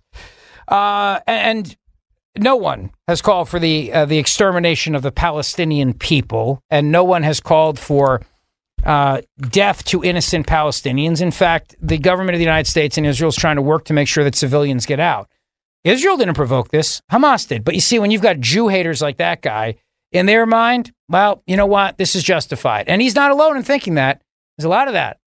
Harvard students, members of Congress, Rashida Tlaib of Minnesota, refusing to condemn the beheadings of Israeli babies when confronted by the media. So, you have people like this in the world. And you can't rationalize or reason with people like this. They hate.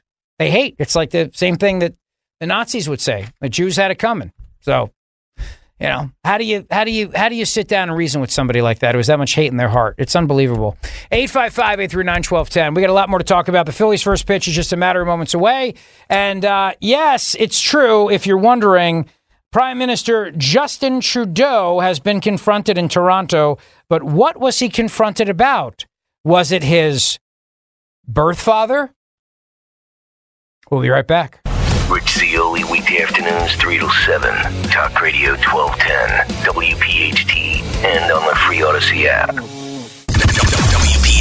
WPHT, HD, WOGL, HD3, Philadelphia. From the Cherry Hill Volvo Studios, where relationships matter.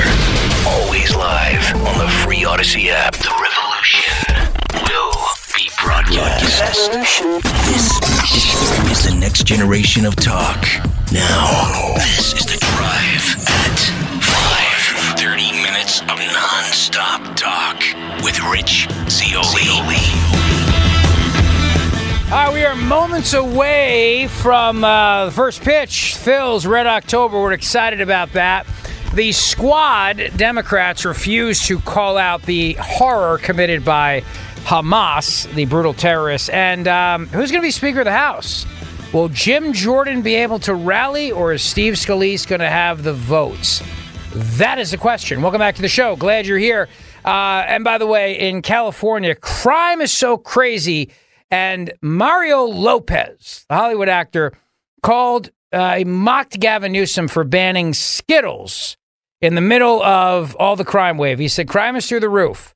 Worst drug epidemic ever, and homelessness at an all-time high in California. So let's focus on Skittles, as California becomes the first U.S. state to ban Skittles and 12,000 additional products for cancer-causing additives. That's right. That's what they did. And today, Joe Biden also went over the scourge of nuisance fees, as he calls them. Nuisance fees. None of the nuisance fees imposed by the government of the United States of America on you, by the way. None of those fees.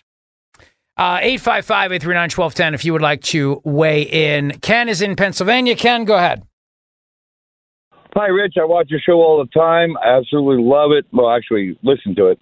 But what it was talking about the conflict in Israel is a lot of people, we need to look back into history because that's where all this started. We are dealing with things today that were started back in the 40s.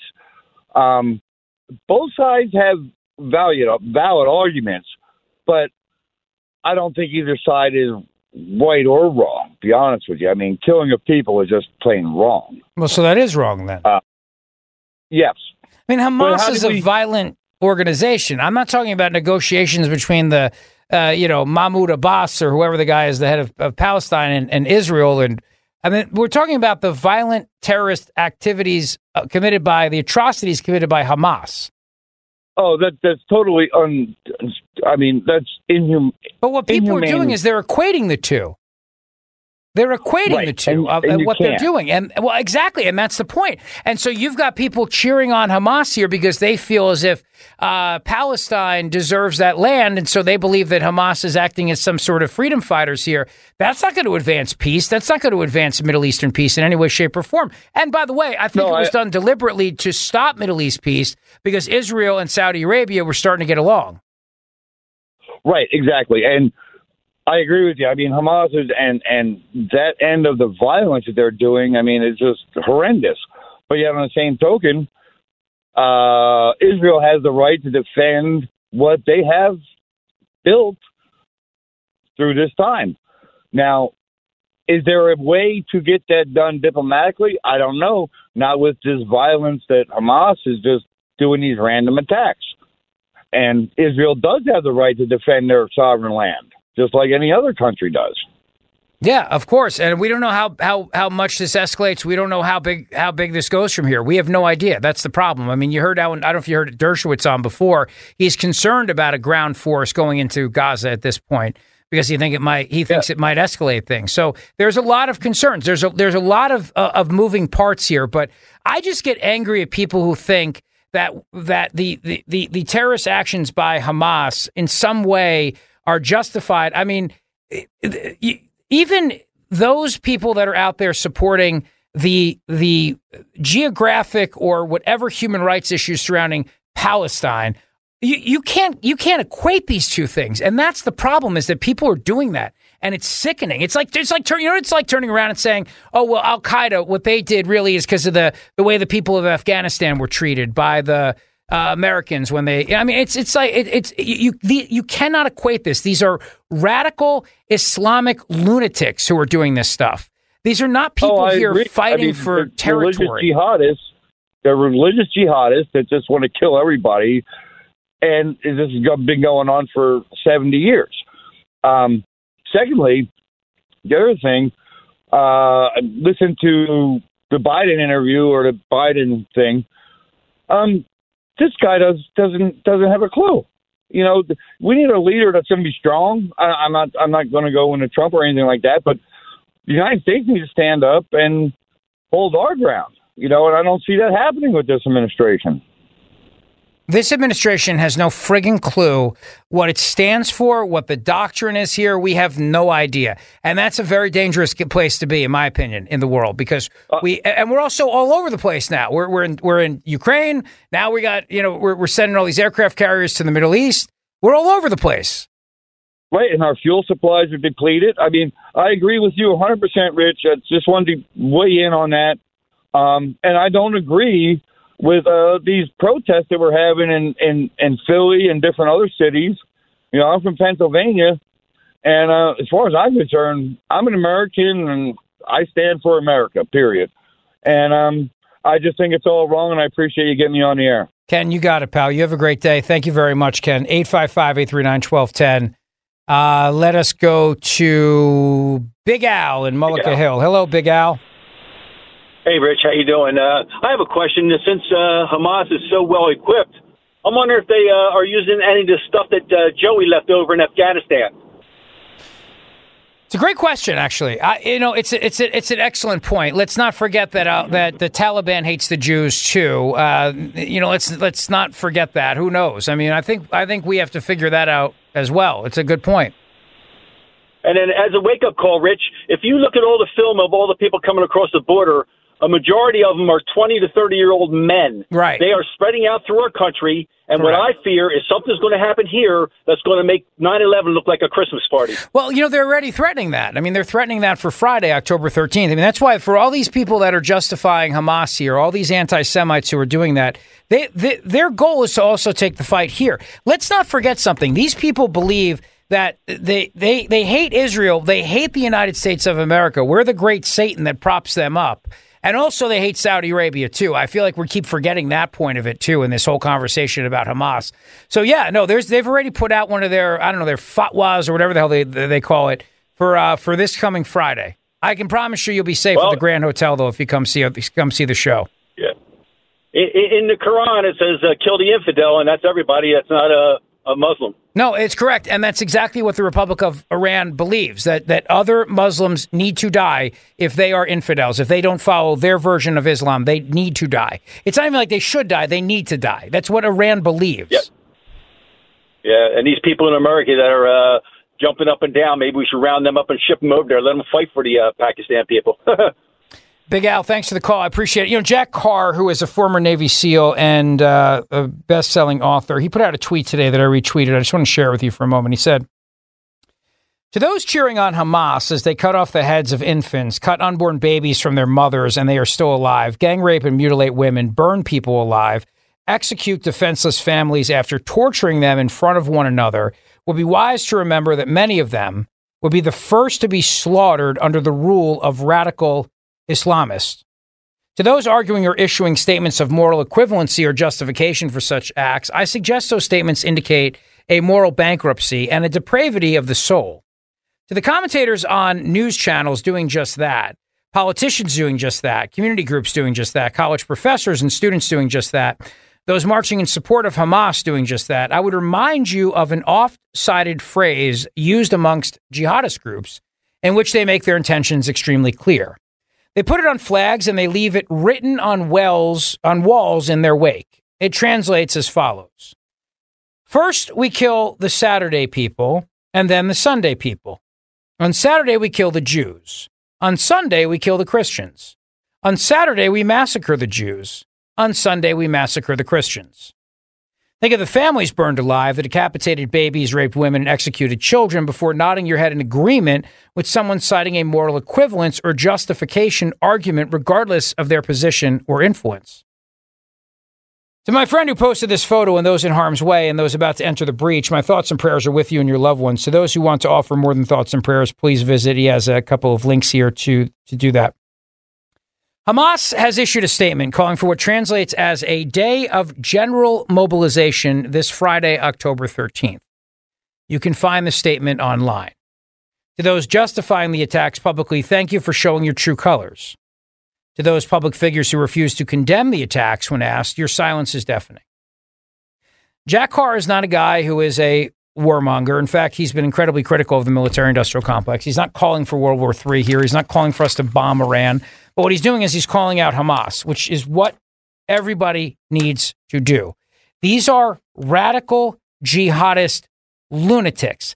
These are not freedom fighters here. This is not a revolution that's happening. These people want to kill Jews and other Arabs, by the way. Then remember something, too. If Palestinians die, innocent Palestinians die in the process, that's okay. They go to Allah. They're martyrs. That's how these people think. Don't forget that. Don't forget that for a moment. That why do you think that when you go back and read The Looming Tower, if you've not read The Looming Tower, the book, you should read it. You should read it and understand how this radical Islamist ideology came to our shores and how it really rose up in Egypt and then spread among the Middle East. But they fully believe that if you have to kill innocent Muslims, that's okay. Allah understands, and they will be greeted in paradise and recognized as martyrs as well. They don't care about killing their own people. This is a religious war for them. You can't sit down and have a reasonable conversation with people like that. Why the hell do you think we couldn't sit down and negotiate with Al-Qaeda? Bin Laden just wanted to kill and destroy. That's what he wanted to do. He was also a radical fanatic, just like the people around him. There's just bad people in the world. I don't know what to tell you. Not everything can involve a conversation. Not everything can involve people, shaking hands and walking away. Sometimes there's going to be bloodshed. I mean, human history has taught us that, if it's taught us nothing else. But to equate Hamas as some sort of a group that's justified in anything that they're doing because people have disputes about the condition of Palestine or the Palestinian people or the claim to territory is outrageous. It's an outrage. First of all, it does nothing to advance peace. It does nothing to advance the cause of Palestine, and it absolutely sets back any sense of Middle East peace that we were on a track to achieve. But Hamas does that on purpose, though. You have to realize that, too. That's their goal. They don't want peace. These people don't want peace. These are not people looking to have peace in the Middle East. Al-Qaeda didn't want peace. Hamas doesn't want peace either. Hezbollah does not want peace. They want the Jews destroyed and the infidels destroyed and the other Arabs who they view as infidels destroyed, too. And then ultimately the great Satan destroyed. That's us. That's what they believe. That's what they want. That's what they're about. Ask them, they'll tell you. They're not shy about it. And by the way, for all the people who are out there celebrating Hamas, go take a flight over there and go tell them in person. Go march with them. Go up to the people in Hamas and tell them, hey, think you're doing a great job there. See how well it works out for you, especially if you're a woman. Especially if you're a woman, let's say like a Harvard woman, to go to there and meet one of these Hamas butchers and tell them you think you're doing a great job fighting for the people of Palestine. See how well that works out for you. I dare you. Dave is in Maryland. Dave, how are you, sir? They'll get killed. Dave. They'll fucking slaughter you. Whoa, Dave, you got to watch the F word, pal. You got to watch the F word. All right. Steve is in Warminster. Hello, Steve. Steve, are you there? Hello. All right, let's try Christian in Huntington Valley. Hello, Christian. Hello, sir. Thank you for taking my call. First off, I find it no coincidence that all the people that are supporting Palestine are Democrats. It seems pretty much right up their alley to their moral compass. Second, so I was military for 20 years, special operations for most of it. So something that people don't necessarily want to consider or really understand is that total war and kind of the neutralization of a fighting force does preserve life in the long run. We saw it in World War II. That's a shining example of how it works and why it works. The problem is that people do not have the stomach for what that means. You have to neutralize everybody that is going to try and kill you or your family, or in this case, innocent women and children. There isn't a coming back from that. There isn't a negotiation with that type of philosophy. It cannot coexist with any other thing in the world. It is only totalitarianism. That is it. And totalitarianism cannot function in the world today. But the problem, though, is that it sounds easy to just say, let's go to war with Iran. Iran is allied with Russia and China, and it's not that simple. And people forget that. I think there's a lot of people right now banging the drums of war who seem to forget that. I mean, we're talking about now, this would be World War III. So Iran uses many proxies, absolutely. There are absolute trade embargoes if we can actually get the UN to do anything useful. There are ways to starve Iran into submission and make them incapable of outsourcing certain terrorist aspects. But in terms of Hamas and many of the Palestine operators, just eradication of the fighting force. That is how you deal with those creatures. And they're creatures. They're not people. They're subhuman. And I would argue the people that support them are a very close cousin. Hamas is they're Al Qaeda. They're radical Islamic people who use and justify violence as a means to getting to the end. That's what they're doing. That's what they are. I mean, that's who they are. You don't see people from Saudi Arabia doing this. You don't see people from other Arab countries doing this. You don't see people from Qatar and Dubai doing this. You don't see people from Egypt doing this. This is true. You have to understand. Like, people need to understand what Hamas is, and I feel like maybe, and this is the American corporate media doing this, I don't know. They're equating this with Palestinian liberation in some way, shape, or form. Yeah, and that's kind of how Hamas really gets its chops, is that it operates under that guise, but that's not what it is, and you and I both know that. And that's what I'm trying to say, is that if you are an operator, if you are a combatant for this element of the Palestinian people, Hamas, right, that element of it, it's done. It's a death sentence. You need to make them so scared to operate that they never poke their head out of whatever hole they go back into. You rip the claws out, you rip the teeth out. You make them incapable of ever fighting again. Now, and I understand your point to go in World War III, but it doesn't necessarily have to be that. You can absolutely bring Egypt and Jordan into this fight. They have skin in the game with that area, and that would be a really good place. Qatar, they're dirty. They're crazy dirty. Even Saudi, I mean, they're not a good bunch. I don't have any warm and fuzzies with them either. But Iran outsourcing terror and funding that type of terror, of which Obama gave them how many billions now? But that goes to the point of how Hamas is able to operate at that point. If you make them fear for the ability to exist after they pull something like this, that's how you fight that kind of thing. You make them afraid to be alive after something like that. Well, that's, I think, what Israel's approach here is going to be. It seems to me that is exactly what Netanyahu's approach is going to be. I mean, and Israel has to handle it the way that Israel sees fit. I mean, I don't live there, and I don't have say in the United States of America. Also, if we're going to respect Israeli sovereignty, then Israel's going to do what it's going to do. I mean, that's the game. Now more than ever, we need a stronger Israel in that area, considering how bad we've blown everything else. We almost had a stronger Middle East, a much more peaceful Middle East, but of course now Hamas came and screwed that up, and I think this was all deliberate. I think the timing of that was very deliberate. Christian, thank you for the call. I appreciate it. Good thoughts. Very good thoughts. 855-839-1210. Tom is in South Philly. Go ahead, Tom. Yeah, I was just wondering, how come you're not quoting the Talmud? I can help you with that. Right from the Sanhedrin 57a. If a Jew kills a goy, he will not be sentenced to death. Would a Jew steals from a goy, he can keep what it. does this have to do with I anything for we're 100 talking of this about? because you're saying the Palestinian or the Arabs are somehow inferior.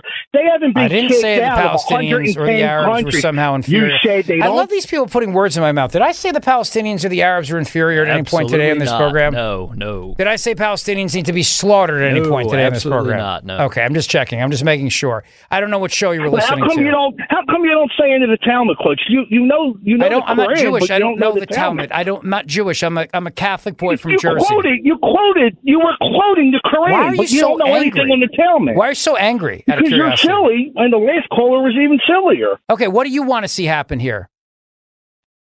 One of them is going to kill the other one off, and then one of them is going to kill the other one off. What the hell are you Palestinians. talking about? One of them is going to kill the other one. What are you talking about? Can't occupy the same land, obviously. The Romans knew this. That's why they were dispersed in 70 A.D. Roman General Titus got rid of them. It's too much. The English put them back there. All right, so why is Palestine? So let me ask you a question then. Why is the Palestine minister condemning these Hamas attacks at the United Nations then? Have you ever looked at the chart in the last 40 years? How many Israelites or have you ever looked at it? Have you ever talked to? Let me ask you a question, honestly, seriously. And as you justify this violence by Hamas against Israel, as you justify this violence, do you really think this advances the cause of Palestine? Do you really think this works? Do you think this helps? Well, if you had 2 million people put in the largest prison on the planet behind walls, yes, it will. How do you think? Help. Why do you think Northern Ireland doesn't have an England problem anymore? You know why Northern Ireland doesn't have an England problem anymore? Because Northern Ireland takes about $2 billion a year from England. That's why. You're an idiot. You have no idea what you're talking about. You're an idiot. Okay. You know why? They did terrorism and it worked. No, they didn't do terrorism and it worked, jackass. They take money from the United. Get the hell out of here. You're a moron. I went to Ireland and I had the bus driver there, Joe, explain it all. The Northern Ireland gets about $2 billion a year, probably more by now, from the United Kingdom. I don't want to separate from them, please. And it's still a very tense situation when you go from Ireland into Northern Ireland, but it's not terrorism that worked there. The Troubles, as they call it, which, by the way, began with the oppression of Catholics in Ireland by the British, by the Crown. But the reason why there's peace now is because you had the Celtic Tiger. The Republic of Ireland was doing great economically. Northern Ireland was taking all this money from the Crown. And the issue of Irish unity went away because Northern Ireland is never going to break apart from that money. And that's just the way that is. It's not because terrorism worked, you idiot. But look, I mean, what are you going to do? There's people that hate Israel. They hate Israel. So this is the way they justify it. They hate it. And, as long as you have people like that justifying this, and those arguments are very similar arguments to the arguments that Osama bin Laden used about getting the infidels out of the Middle East. He wanted the infidels out of the Middle East.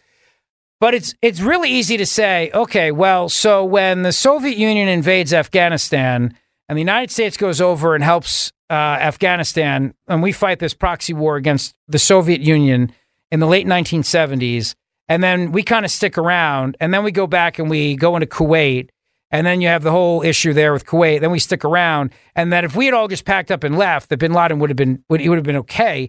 He wouldn't have, because then he still would have started killing all the people that don't believe in his version of Islam. In other words, there are certain people you can't reason with because they're religious fanatics. Period. They're religious fanatics. And what that caller sounds like is what these other members of Congress sound like. Justifying this over because of the fact that they don't like the way that the Palestinian people have been treated. So that justifies these terror attacks. And I mean, that it's first of all, you forget that in the midst of all of this, what you're going to have as a result of this is you're going to have more dead people. Innocent people that had nothing to do with this. So ask yourself the motivation of a group that goes in to commit violence, knowing that innocent people are going to be killed. This is not a battlefield in the traditional sense. This is urban warfare and urban terrorism. So people that go in there knowing that innocent people are going to die and are okay with that because it's part of their cause. in your mind, that's justified because you feel that that there's an occupied territory in the Gaza Strip, and so they had it coming, and that's and you think that's what Hamas does, and you think that it's just as simple as that? You think if they got more land that Iran and Hamas and Hezbollah would be okay with it?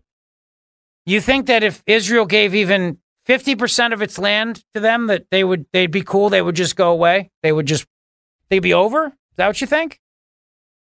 They want to see the Jews wiped off the earth, like they want to see the Christians wiped off the earth, like they want to see the infidel Muslims wiped off the face of the earth. These are not reasonable people you're dealing with here. Why is this so difficult for people to understand and comprehend? Is it? I guess it's all the propaganda that they've learned in colleges. I presume. I imagine so. Thinking that, all right, if Israel tomorrow turned around and said, all right, you know what, you take half the land, half of it's yours and the other half's ours, and everything that we claim, it's half yours and half ours, that they'd be like best friends again with these crazy people. These crazy people won't stop until there's not a single Jew left in the Middle East. Just like they won't stop if there's a single Christian left in the Middle East. They believe this is their land. This is their holy land. They believe that Allah commands them.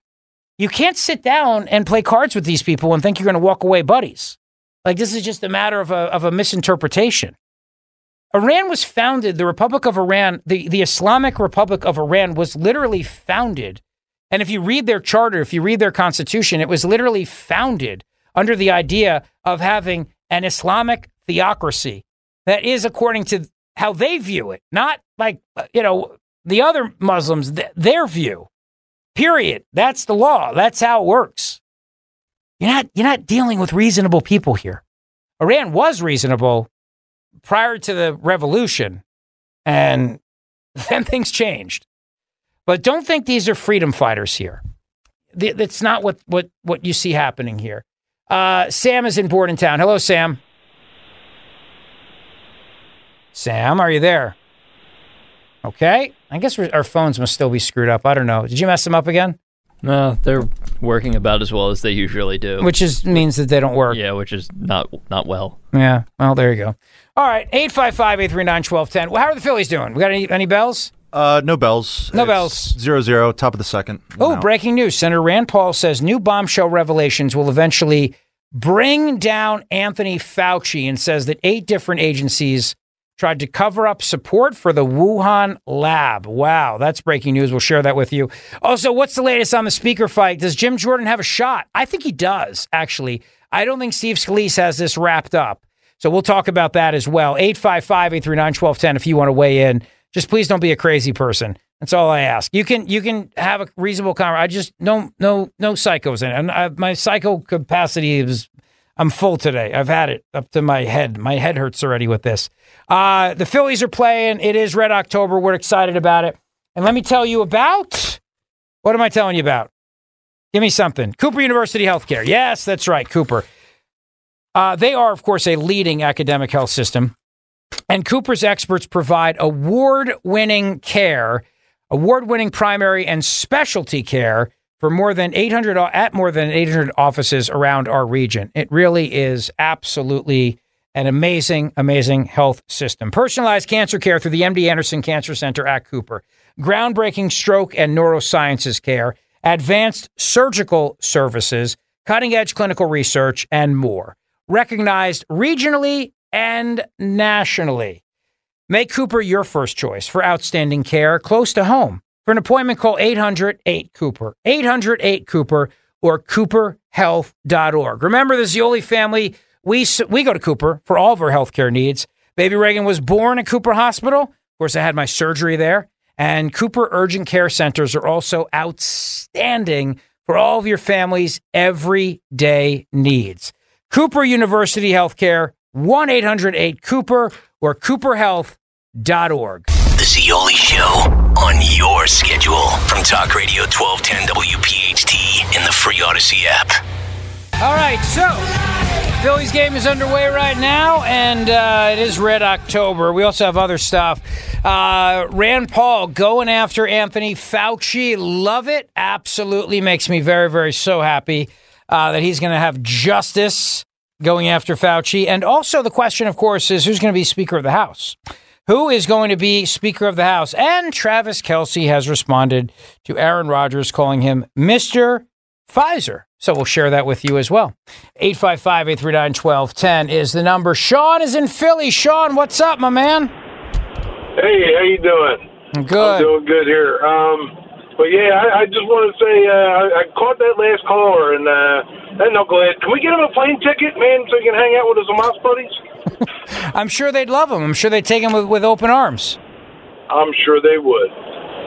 Somebody just sent me a cartoon, like a cartoon thing, a graphic thing, and it said, you may support the current thing, but the current thing doesn't support you. And it's a woman holding up a picture of a woman in a burqa with a rainbow flag, and next to it is a woman in a burqa holding up her head on a stick. So, I mean, that's. I'm not saying that all women in burqas are violent. I'm just simply saying it's very simple for people on the left to turn around and say, oh, the Palestinians are the victims. And do they not understand how the Hamas, these are violent people who hate them too, and they think they're infidels, for example, because they support gay rights? I totally agree. I can't believe these people, the way they think. It doesn't make any sense. Sean, thank you for the call, my friend. You have a great day. Chris is in Warrington. Chris, how are you? Good. How are you? Good. What's up? Yeah, I had a question. My buddy and myself and two of my friends are going over to Egypt and over to Jordan to see the pyramids and to see Petra at the first week of November. If given the chance, would you head that way in November? Well, I have children, so it's a much different question. Because I would need a babysitter. I'm not taking them over there. I don't know, man. It's hard to say. I try to think to myself, I don't like to let these things stop my travel plans, but do you have travel insurance? I do, yeah. Yeah, I'd say wait and see. I mean, people have been to Egypt, love it. I mean, the pyramids and everything, they absolutely love it. The problem with Egypt is right in the middle of all this, so I just don't know how. Right. I think this is a completely unpredictable situation at this point. Yeah, I don't see any travel alerts or anything, so I think we're going to go for it. But I just wanted to get your opinion. Well, keep me posted. Bring me back if you go. Bring me back a shirt. Actually, you should. If you go, can you get a Zeoli Army shirt? Get a picture of you in front of the pyramids. That'd be pretty cool. There you go. Mail it to me, and I'll send you a pic. Okay, wonderful. All right, thank you, buddy. Chris, we'll put you on hold. We'll get you a shirt. Seriously, we'll do that, and we'll get you a shirt in Egypt. Wouldn't that be cool? That would be pretty neat. Yeah, all right. Chris should go to the Pizza Hut in Egypt as well. There's a Pizza Hut in Egypt? Yeah, there's a really famous Pizza Hut. It's right across from the pyramids. You can eat pizza, and the view is incredible. This is what he thinks about. This is what he thinks about. McDonald's in Italy. I did. And Pizza Hut in Egypt. Italian McDonald's was delicious. You're a disgrace to your people. You know that. I didn't. No, you are. You're a disgrace to our people. I didn't eat it every single day, but I tried it once while I was there. There wasn't a drastic difference in taste, if I'm being honest, but some of the menu items were a bit different. Like they had little mini panzerotti things. Yeah, they were pretty good. Well, why don't you get Chris's address? Give him the address of the Pizza Hut while you have him, so we can get him a shirt. Yeah, I'll let him know. All right, thank you. 855-839-1210. Let's see. What did I want to share with you? Oh, yes. All right. We have a bunch of other stuff to talk about, too. The question of escalation in Ukraine, I got to talk about that. The speakership, what's going on with that? As of right now, Steve Scalise has the votes, but not enough votes to win. So that's the other problem that he has. He doesn't have enough votes to win. The Jim Jordan faction is still holding out. Even Jim Jordan offered to give a speech in support of Steve Scalise, but they are holding out now. And I do wonder how much this is affecting things, because I think that there's a lot of people in the House right now who are very worried about going to war.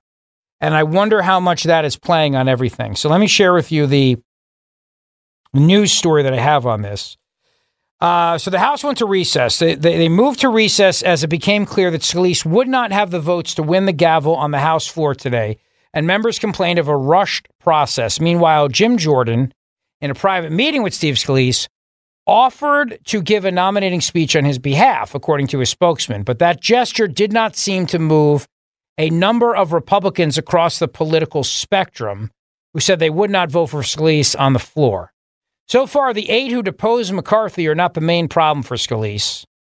Although Nancy Mace and Bob Good, 2 of the 8, have said they are undecided on who they will support on the floor. He faces a new set of opponents, some of whom made alliances with McCarthy.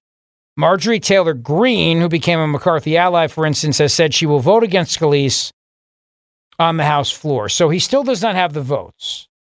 The question then becomes, if that's the case, then does Jim Jordan still have a pathway here to be Speaker? I sure hope so, because I think Jordan would be great. I think Jim Jordan would be terrific.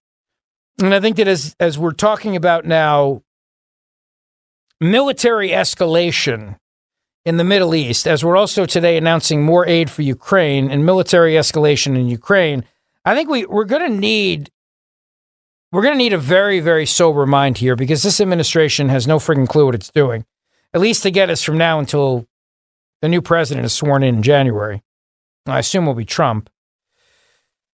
I hope it'll be Trump. I mean, he's going to be the nominee at this point, so I hope to God it's not a Democrat. I'm also very, very worried that since he's not going to give them World War III, that they'll do whatever they got to do to make sure he doesn't win. Whatever they have to do, whatever that takes, whatever that looks like. So these are very perilous times, no question about it. But the good news is that Anthony Fauci is in the crosshairs of Rand Paul. Good. This is what Senator Rand Paul's little Fox News report we have for you. Take a listen. From the very beginning, Anthony Fauci knew he was involved with funding this lab, and he did everything possible. It's throughout our government. 8 different agencies in our government are covering up their support for this lab in Wuhan. It's ongoing as we speak. Even though we've had unanimous Congress declassify the information, I have classified, unclassified information that's being withheld from me to this day. But we have evidence, yes, that they were dishonest, that Anthony Fauci lied in hearings to me, which is a felony, punishable up to 5 years. We now have emails that show him saying that he knew it was gain of function, that the virus looked manipulated, and that he was worried that this came from the Wuhan lab. February 1st of 2020. Then he spent the last 3 years saying nothing to see here. We also know that there was a safety committee that should have reviewed this, and we know that Anthony Fauci went around the safety committee. The safety committee set up in place to make sure this wouldn't happen, never saw the Wuhan funding because Anthony Fauci allowed the funding to go around the safety committee. This is a bombshell revelation, and this will eventually bring down Anthony Fauci. That'd be huge if that's the case. Absolutely. Chip Roy will not be voting for Steve Scalise on the floor this afternoon. The House GOP should not have called the vote at 3 p.m. after finishing the vote at 1:30 in conference. That is unacceptable and purposeful. By the way, a guy named Congressman Sri Thanadar, he is a Michigan congressman, just tweeted out the following I want to share with you. Today, I'm officially renouncing my membership in the Democratic Socialists of America. After the brutal terrorist attack on Israel, which included the indiscriminate murder, rape, and kidnapping of innocent men, women, and children, I can no longer associate with an organization unwilling to call out terrorism in all forms. Sunday's hate-filled and anti-Semitic rally in New York City, promoted by the New York City Democrat Socialists of America, makes it impossible for me to continue my affiliation. I stand with Israel and its right to defend itself. There is no place for moral equivocation in the face of unadulterated evil, as we have seen from Hamas. Good for him for saying that. I applaud him for that. I wonder if other Democrats will do that. Here is one who will not, and this is Rashida Tlaib, who is horrific. She's one of the absolute worst, of course, as you know. Cut number 2. Terrorists have cut off babies' heads and burned children alive. Do you support Israel's rights to defend themselves against this brutality? We're just going to go through here. You can't comment about Hamas terrorists chopping off babies' heads?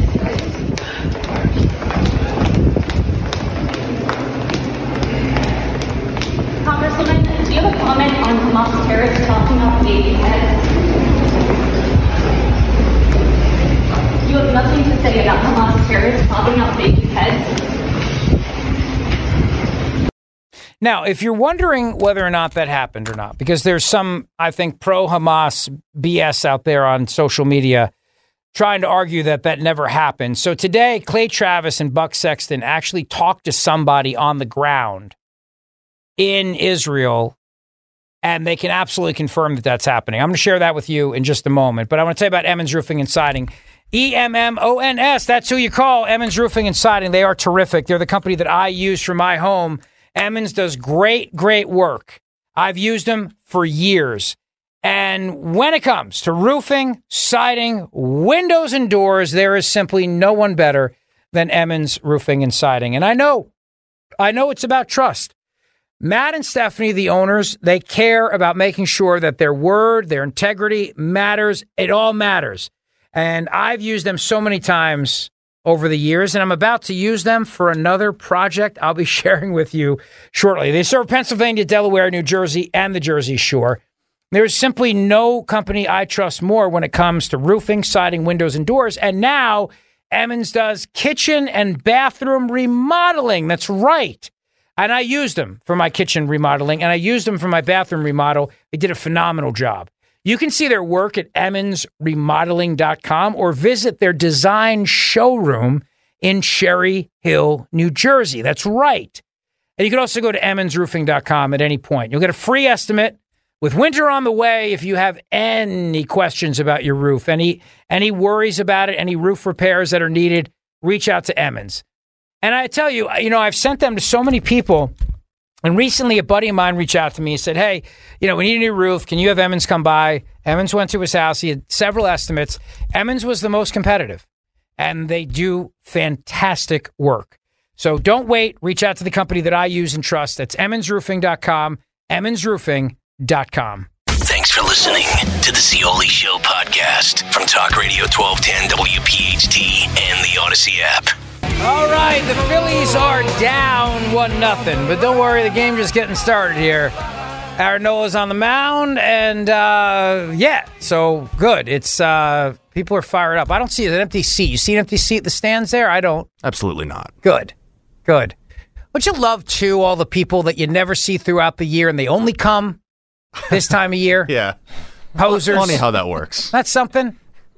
And you know them, too. A lot of them are lawyers with commercials on TV. Please. And they sit in the seats all season long. You never see them. And then now they're I can see the one wearing all black, not being a real fan here. Yeah, all black. Like he just like this is a funeral or something. Like he's Lex Luthor.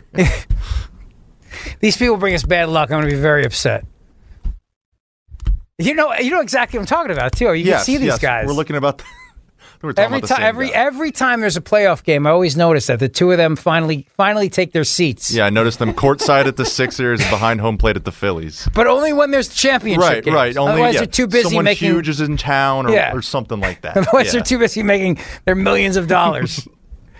Well, anyway, we're watching the game. The game's on right now, and obviously, if we win tonight, we still have to play tomorrow, despite Dan Borowski's math. Borowski math, we'll call it now from now on. 3-2, they're the same. 3-2, 2-3. It's the same thing. Oh, speaking of sports, by the way, so how Travis Kelce, who I guess now he's with Taylor Swift, right? I think I heard something about that. Yeah, there might have been only 42 billion mentions of that in the last week.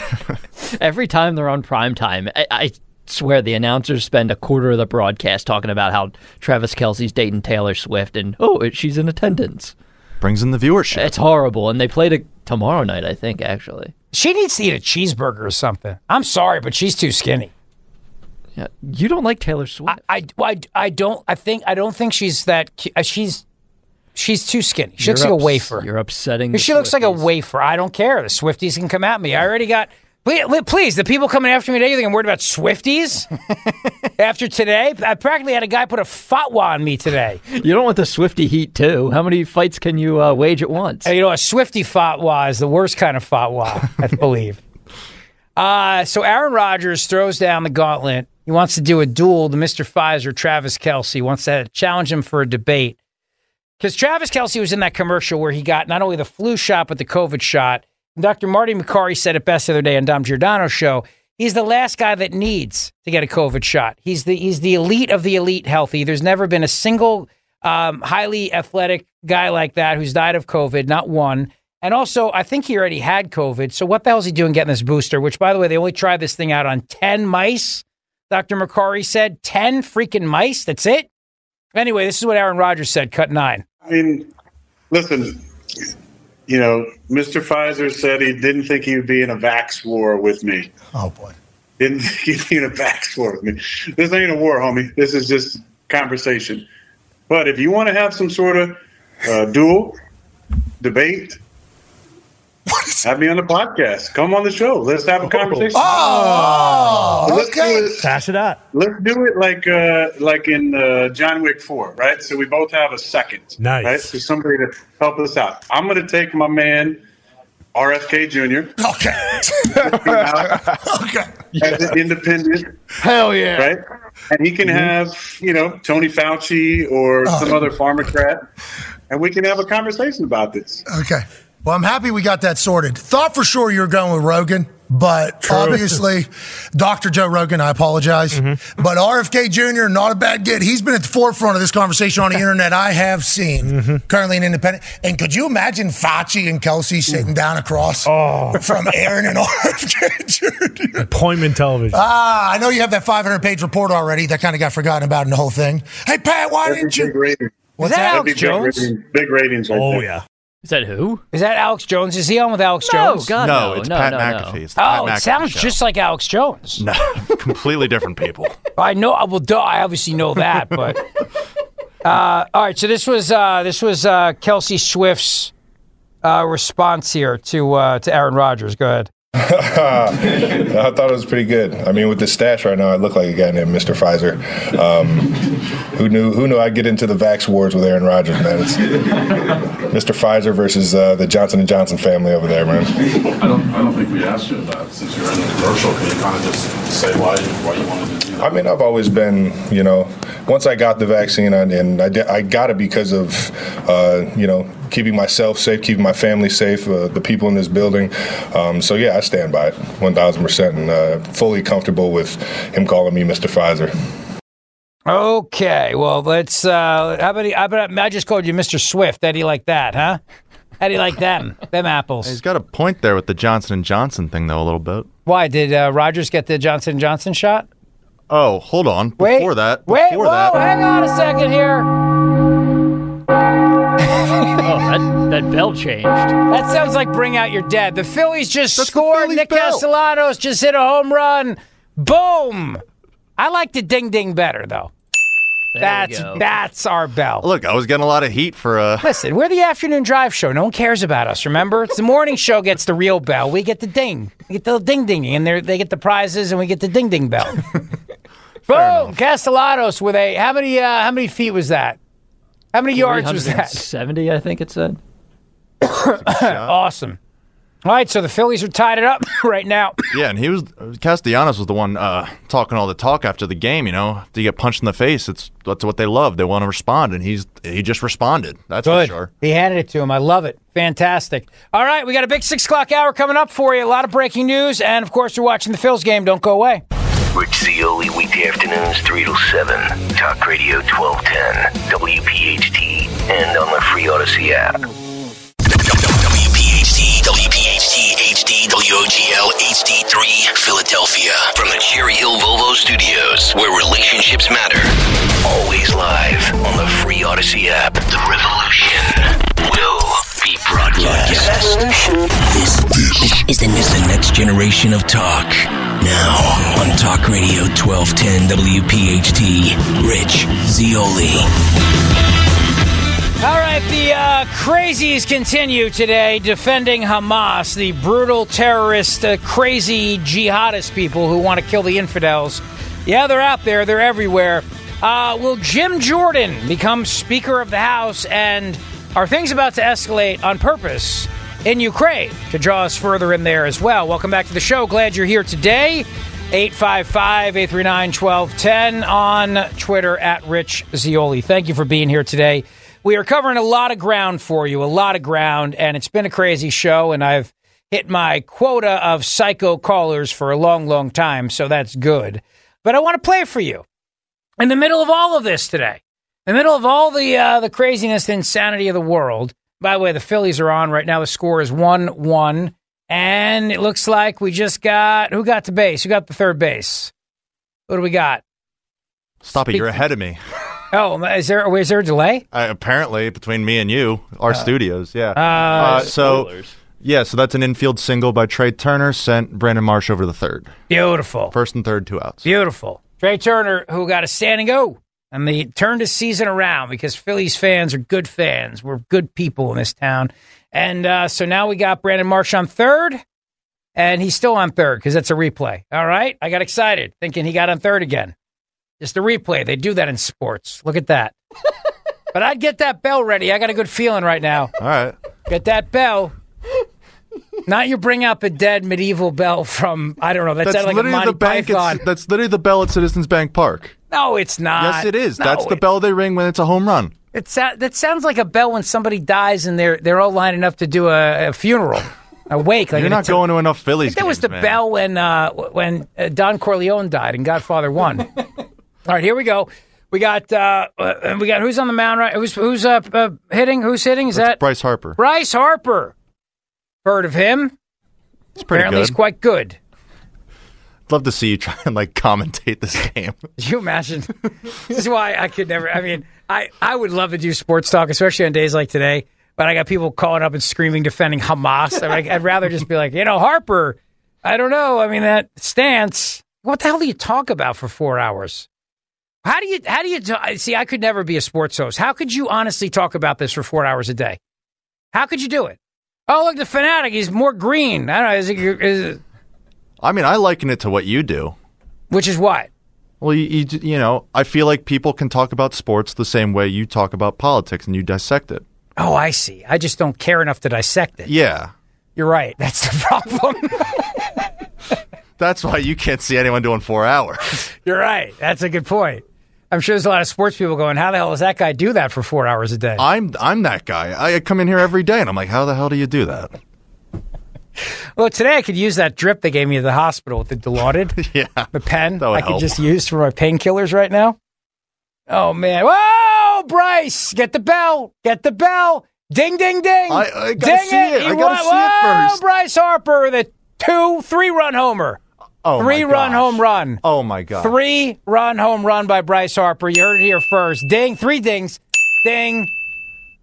Ding, baby. Let's ding, go. ding, ding. Let's go. Phils are up right now 4-1. Oh, gosh. Beautiful. Since nobody is listening to the show right now. Yeah, who cares? I just feel, start cursing. Yeah, it doesn't matter at this point. There's like 6 people listening in the entire region. 4-1, Bryce Harper, that's why they pay him. What does he make, $75,000, $80,000 a year? $330 million over 13 years. Well, he's worth every penny on days like today, that's for sure. That's a steal. Yeah. Oh, and even those lawyers who found their seats for the first time all season, even they're standing up and cheering. Boom, 4-1 right now. And, we're not done yet. Nice. Got to stop spoiling this for me. Alec Boehm, first ball all the way out into left field and bingo. line drive to left. A little bingo to left. Why are you on a delay? We're watching the exact same I freaking don't know. thing. I don't know. Take it up with Odyssey. I don't know why the team. Oh, you know why? Because you go through the system, and I'm direct on cable here. Oh, I didn't know that was a That's thing. why. So right now, at this moment, the Philadelphia Phillies are up 4-1, and Alec Boehm just huge line drive to left field. So now he's on first base. And how many outs we have right 2. now? We've done all this with 2 outs. 2 which outs. Is incredible. This Love is a nice 2-out I rally. can't see the inning, though. I can't see on the screen. It's the 3rd inning. Okay, so third inning right now. Bottom of the 3rd. Bryce is feeling good. JT Realmuto just came over and slapped him on the back. I love this. This is great. I'm excited right now. The world's on fire, and you know what? We could all use a break. So if our team is winning, I think we deserve this, don't you? Amen. And also, too, I mean, quite frankly, Atlanta fans are so low energy.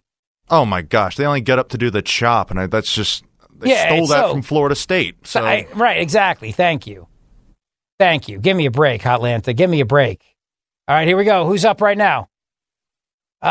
Who's up? Let's see. Who is this? I can't. I'm behind. Oh, it's Bryson Stott. Nice. All right, so good. We'll keep going here, and I'll keep you posted. I think the Phillies are on a streak right now. I'd get that bell. Got to get that bell ready. Yeah, Braves are already going to the pen. It's nice. I like it. So at this moment in time, if you are listening to the show, you can tweet, because I want to do a roll call. Because I'm curious right now how many people are still listening. Zeoli Army that's still listening right now. Yeah, who? It won't take long to count. I know. Sue Alberici, she put out, she's got the Zeoli Army hooded sweatshirt on right now, so she did that. So thank you for that. We appreciate that, Sue. When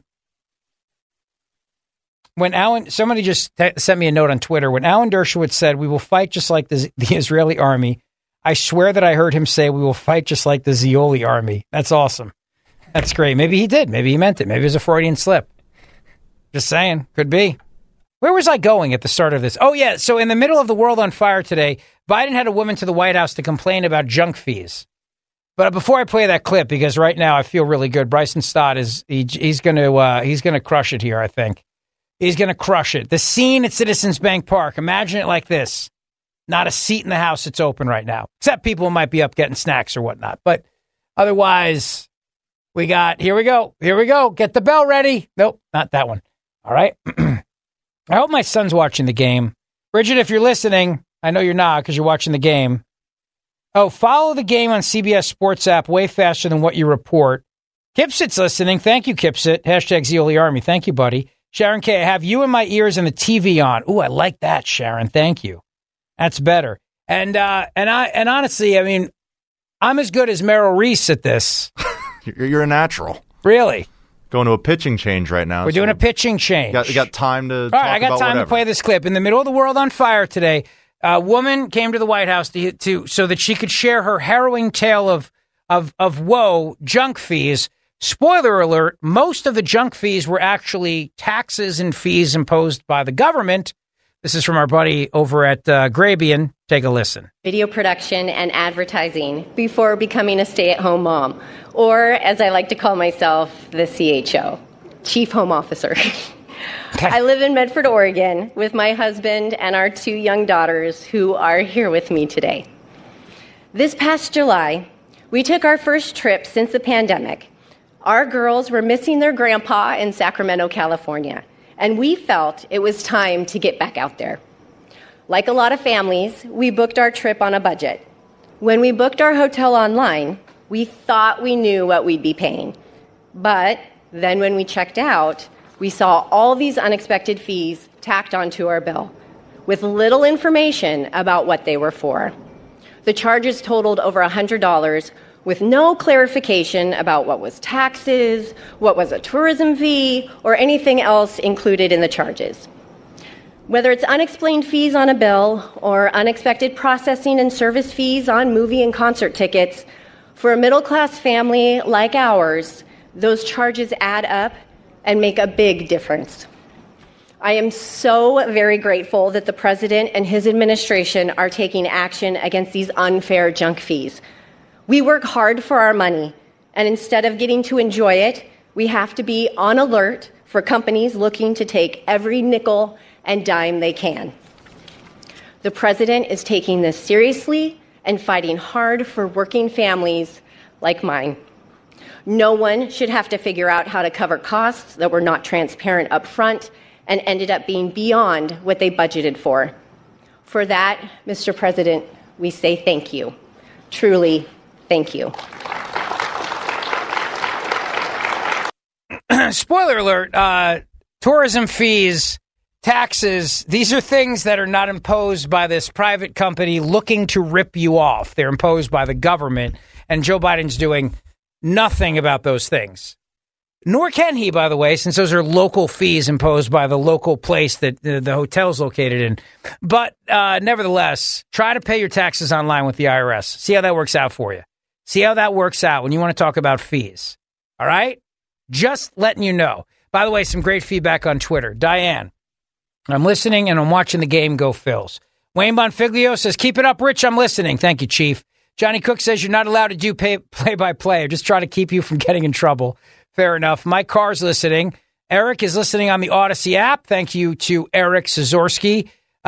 William Norton says, I can definitely listen to Zeoli do playoff sports on the drive home. Boom. Love it. Baby, it's gold outside says, you're an okay sports announcer if this talk thing doesn't work out. Maeve J says, I'm listening and you are way behind. I guess we're all behind. I don't know. I have Comcast on. JT Real Mucho's on the plate. They're also on a 20-second delay. Well, that's the other thing, too. So, yeah. Right. If you're listening on the app, you're on a delay. If you're listening on the radio, you're on a 7-second delay. But right now, JT Real Mucho's up. So that means that, what's his name, got on base? The last guy that was up, Bryson right? Stott, yes. Yeah, walked. Stott's on base. JT Real Mucho's up. And we 4-1 right now after Bryce Harper's monster grand slam.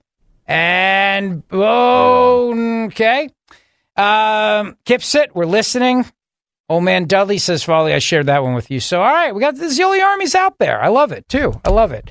Road Warrior would like more Hamas sympathy phone calls. He finds them entertaining. I would, but my neck hurts right now at this point. The tension in my neck, I can't do it. I told Matt DeSantis we hit our Jewish people hating quota for one day. Yeah, I don't want to screen anymore. Go away! Whoa, get the bell! We got boom. Here we go. JT out huge line drive to right field, and we scored. Ring the bell. Ding the bell. Ding, ding, ding. Boom. 6-1. Ding it again. Ding. 2 runs in. You're ahead of me, man. Right. I can't see who's scoring yet. I know. 6-1 right now. Let's go. Oh, this is fantastic. Can you play it, pot it up for a second? Go ahead, pot it up. Let's see if we can hear it. This is great. JT Real Muto with the huge 2-run homer in Game 2 against Max Fried, and right here gets a 2-1 pitch. Look at that. Middle, running up in the zone. And drives in that left center gap.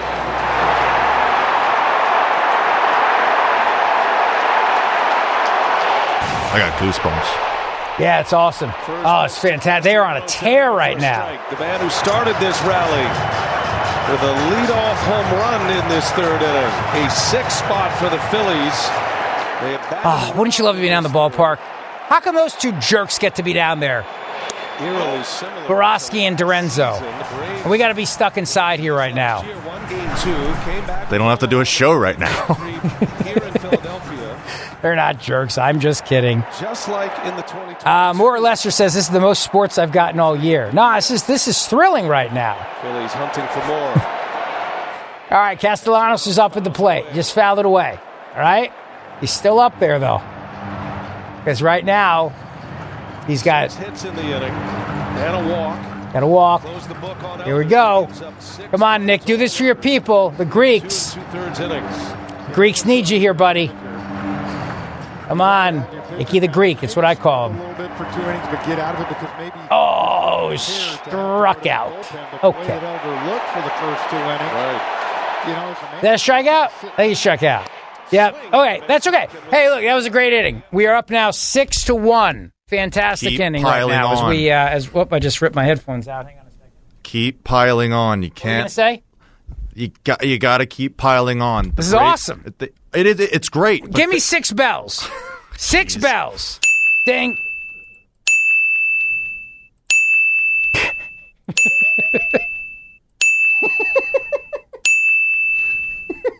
Boom. See that? I just got to say, though, I mean, we're going up against probably one of the greatest offenses of all time. You got to keep scoring. Oh, we got to keep scoring. It's fantastic. I'm so fired up right now. This is great. Throttle them. Let's go. So fired up. Get Victoria Coates on the phone. We can chat about Israel and also ask her about the Phillies. She's probably busy. She's probably at the game right now, actually. Just text her and find out if she's at the game. I'm just curious more than anything. She might be involved in Middle Eastern peace talks. I assume she's got a lot on her plate. I got a break. All right, I'll take a quick break. We'll come right back. But let me tell you about my buddy Tom Scopin. She's a great guy, a fantastic guy. You're not going to see his face on a billboard because he doesn't play that clown game. He's a lawyer you're going to actually meet with and sit with if you're involved in an accident. If you are involved in an accident, you need a lawyer to help you maximize your recovery and get the fair value of your case. Please don't assume the insurance companies are going to take care of you and value your case fairly. Insurance companies are big businesses concerned with one thing, and that's their bottom line. You need the law offices of Thomas G. Skopinich. Tom has been serving the greater Delaware Valley for over 25 years and has helped many clients. With offices located in Lansdale, Montgomery County, PA, but he's licensed in New Jersey and Pennsylvania. Let Tom Skopinich help you maximize your recovery and get the fair value for your case. Prior to starting his own practice, Tom Skopinich used to work for and on behalf of insurance companies, which gives him a unique understanding of the strategies and tactics used by the insurance companies when they are fighting your case. So contact Tom online today at scopelawyer.com. SCOPE lawyer.com, scopelawyer.com, or give his office a call at 215-624-2211. Remember, if you're hurt in an accident, you need an advocate, somebody's going to fight for you, somebody who understands how the insurance companies think and will put those strategies to work for you. So reach out to him today.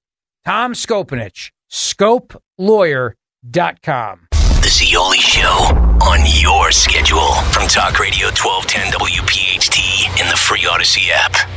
Those are some good bells right there, baby. All right, we got the game on. We'll keep you updated. Right now, the Phillies are in the lead, and so far, it's a phenomenal, phenomenal game. You won't miss a thing, so don't go anywhere, okay? Don't go anywhere. I wanted to share this with you. The President of the United States today came out, and he can't speak, so he tried to say junk fees, and he can't say junk fees, and because he can't say anything right. That's the problem with the President of the United States of America today. I guess the word is kind of hard. Take a listen. And as we take these actions, I continue to call on Congress to pass what my friends in the front row here mostly support, the Junk Fee Prevention Act. Hard to say. Anyway, but all kidding aside. Yeah, all kidding aside. Yeah, it's hard to say. Junk fee protect junk fee to. Did they applaud him for finally getting it right there? Yeah, they're like, thank God, you finally. We can end this now. Say two syllables. Okay, hang on. Get the bell ready. I'm still a little. Brandon Marsh is up. Yeah. I'm just saying, he's got the eye of the tiger in his eye. He's got that look in his eye. Brandon Marsh, the beard is shining right now.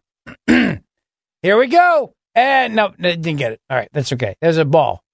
I think it's how you call it, right? You're doing it every pitch, just balls and strikes here. I think low and away. That's a ball. My strategy before of just going, and here we go. Here goes. And no. I think I should explain what just happened. That was a ball. It was outside the strike zone, as we say in the business. This is the greatest radio ever done. Stocker should give me a raise for this. I can now do multiple things. Whoa! Oh, that's not good. All right, that was a strike. And it's all right. We got a count is now up there. 2-2. 2-2. But Brandon Marsh is fired up. Come on, Marsh. Bring it in. Let's do this. And boom. Whoa, baby. That's going all the way out. And it's, boom. Left. Huge. All the way in the back of the field. What? Well, it was a huge hit all the way to the back of the field. I wonder how many... hit one in the gap in left center. Gap in left center. I wonder how many listeners you swiped from WIP with this commentary. Honestly.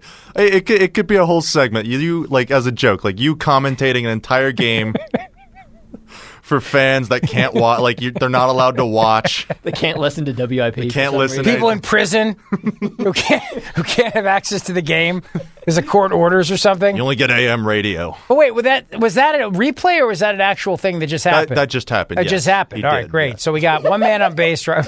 You don't even know if what's occurring is actually occurring. I'm just making sure. It's all. So Brandon Marsh is on second base right now because he hit a monster line drive out to the middle of the field. Center field. Left center. Left center field. And, here we go. We got another one. No, that's it out. That's all right. And double. It's 2 outs. Nope, safe. Brandon Marsh is safe for third. All right, so we got the guy who was up at bat. He's out. I didn't see his name and catch his name. What's his name? Yes, so Johan Rojas is at the bat. He grounded into a fielder's choice, which moved, got him out, but moved Marsh over to third. Beautiful. With 1 out, so he's in sack fly territory. Sack fly territory, as we say in the biz. The Braves are going to challenge the safe call at third. He was clearly safe. Let me tell you something. I know balls and strikes. I call them all the time in my life. It's safe. Oh, I might be wrong on that. I might be taking the pitcher out. Here we go. 100% safe. Safe. Brandon Marsh is safe here. And you know what? If they decry this call, then there's no justice. This is as bad as what they did to Trump right now if they reverse his call. I'm just saying. Yeah, he's safe. He's safe. All right, they're not going to try this. Good. No, bad things happen in Philadelphia. All right, so bad things. Doing another pitching change. Michael Tonkin's coming out, so that's all good right. for So we got a Taco Bell commercial. Let's pot it up. Let's hear about Taco Bell. Starving. So anyway, in the middle of all,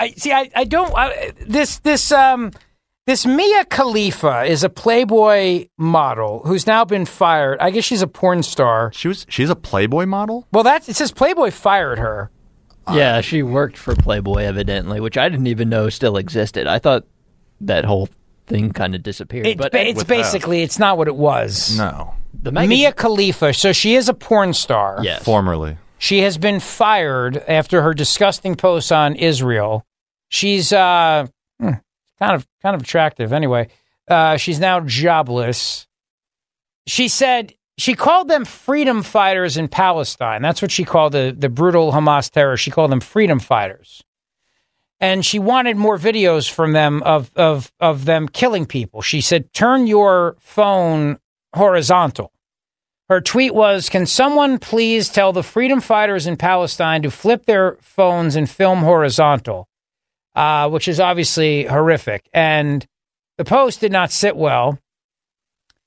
Canadian broadcaster and radio host Todd Shapiro, they was going to do a deal with her, and is fired her now. So this is such a horrendous tweet, Miss Mia Khalifa. Consider yourself fired effective immediately. Simply disgusting, beyond disgusting. Please evolve and become a better human being. The fact that you are condoning death, rape, beatings, and hostage taking is truly gross. No words can explain your ignorance. We need humans to come together, especially in the face of tragedy. I pray for you to become a better person. However, it clearly seems like it's too late for you, he wrote on X. Here's a little news story about this. Cut number 6. Israel didn't even become a state until 1948. Thanks very much indeed. Babe. For everyone arguing that all of this started because of Hamas, Hamas didn't exist until 1987, 20 years after the apartheid started, 20 years after the occupation. Hamas was born within the occupation as a means of resistance. This isn't the occupation isn't happening because of Hamas. See, these are the same people that justified the attacks on September the 11th, too. There were people like her who justified September 11th around the world because the Americans had it coming. They wouldn't leave the Middle East. I mean, you can always justify terrorism. The old saying is one man's freedom fighter is another person's terrorist. But the understanding of the difference, I think, for rational people is quite clear. But for irrational people, the terrorists and the freedom fighters are exactly the same. In this modern world we live in, they're exactly the same because they justify the tactics, whatever the tactics are, which is what fanatics do, by the way. Fanatics justify things like beheadings. And the fanatics justify things like killing babies and innocent people and torturing them, and they justify that. So, I mean, to go out there and say that and to double down and say that she never wanted to work for a Zionist anyway, she's an anti-Semite, she's a pig. She actually tweeted out, I'd say supporting Palestine has lost me business opportunities, but I'm more angry at myself for not checking whether or not I was entering into business with Zionists. My bad. It's not supporting Palestine that's got you in trouble. It's supporting Hamas that's got you in trouble. Hamas, terrorist, brutal, barbaric, medieval, fanatical, religious zealots who are brutalizing innocent women and children who are also Palestinian. That's what got you in trouble, you moron. That's what got you in trouble, you vile human being. Kyle Schwarber's up right now. Come on, Schwarber. My man, give me a Schwarber bomb. Going up against former Phillies pitcher Brad Hand as well. All right. Oh, not that. That was struck out. Yeah, lefty on lefty is a lefty on lefty's tough. Especially because Brad Hand, he seems to only throw breaking balls. See that? Schwarber, I feel like, has not been playing great in the postseason. No, but I mean, that's what he is. He bats under the Mendoza line, which is 200 for those that don't know. Mm-hmm. Honestly, the way his hits break down, he's either walking or he's hitting a home run. I mean, by the way, the Mendoza line is no relation to the douchebaggy line that DeSantis brought up the other day about politics. Duverger. Right, that's what I said.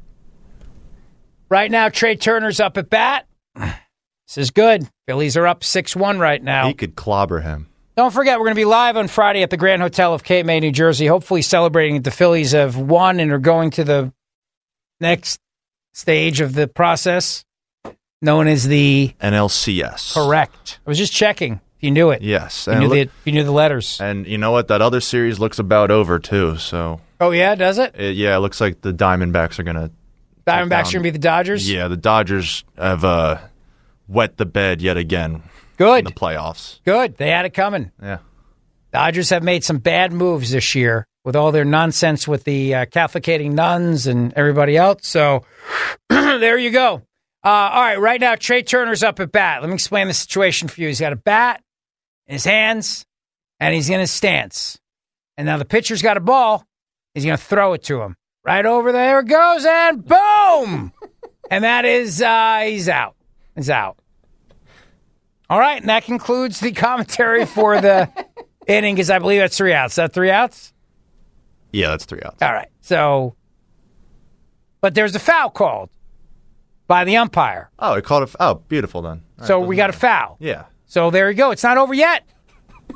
Yeah, it's a foul ball. See that? Foul ball. Not over. New life. New life right now. Come on, Trey Turner. Get some justice here. Bad things happen in Philadelphia, but you just got a good call right there. It's a good call by the ref. By the umpire. Good call. Here we go. Ball's in the air, and there's strike, ball, strike. Ball. That was a ball? I'm behind. I'm just seeing the pitch now. That's okay. a foul ball. There's a ball. So he's still up. We got a full count right now. Full count. Nope, 1 and 2. 1 and 2 count. That's all right. Here we go. Trey Turner. Come on. You got this. You can do this. Hit it. Hit the ball. Boom. And he struck. That's the strike. But that's okay. He's still got one more to go. We are now at the point where he strikes out again and he's out. If he strikes again, it's a strikeout. So we're almost there to that. Standing, we got a huge, everybody's on their feet, standing ovation for Trey Turner. Come on. We got this. Here we go. The lineup. The pitch is good, and Trey Turner strikes out. Okay. Maybe my commentary is not good luck for the Phils. I don't know. It's not good luck for me trying to watch the game. Yeah, I know. But I did call Bryce Harper's massive monstrosity of was that a grand slam? 3-run home run. That's a grand slam, right? No, grand slams when the bases are loaded. Oh, all right. So 3-run homer. 3-run homer. I called that. Called it before it happened. You did. We'll have to turn that into a promo or something. In fact, Harper walked up to the plate. I pointed to outfield. Just knew he was going to hit it. Did a Babe Ruth? You call on your shot? That's what I did. I just have an instinct for this stuff, you know? What can I say? This is what I meant to do in my life, I guess. Thank you to Road Warrior. Trump is leading on the Real Clear Politics average nationally in Michigan and Pennsylvania. That just never happened in 2015 or 2020. It's good stuff. My pal Brian Glass says that I'm 15 minutes behind, but you've got me listening too. Your tolerance for the intolerable is outstanding. I think he's talking about the Hamas defenders.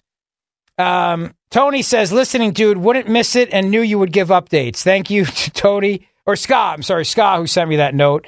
Of course, this is what I do best. This is why I moved to afternoon drive, so that I could comment on the Phillies in the playoffs. Yes, playoff baseball is what you do best. We did it last year. And, hey, you know what? Ding, ding, ding. Give me 6 dings to remind everybody of the score.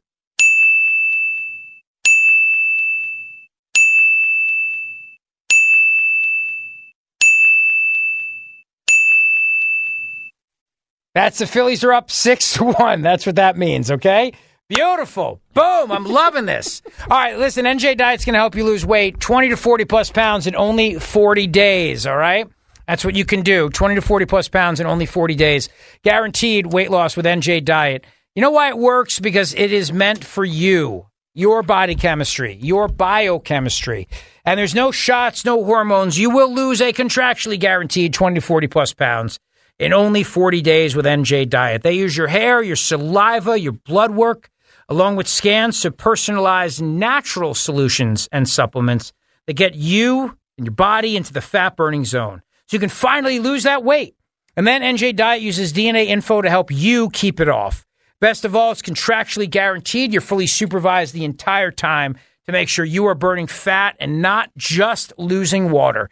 You even get the doctor's personal email and phone number. Absolutely no shots, no hormones, no surgery, and none of that awful prepackaged food. Locations are close by in King of Prussia, Newark, Delaware, and Cherry Hill. Call 855-5NJ-DIET. 855-5NJ-DIET or go to njdiet.com. You have 40 days to lose 20 to 40 plus pounds with njdiet.com.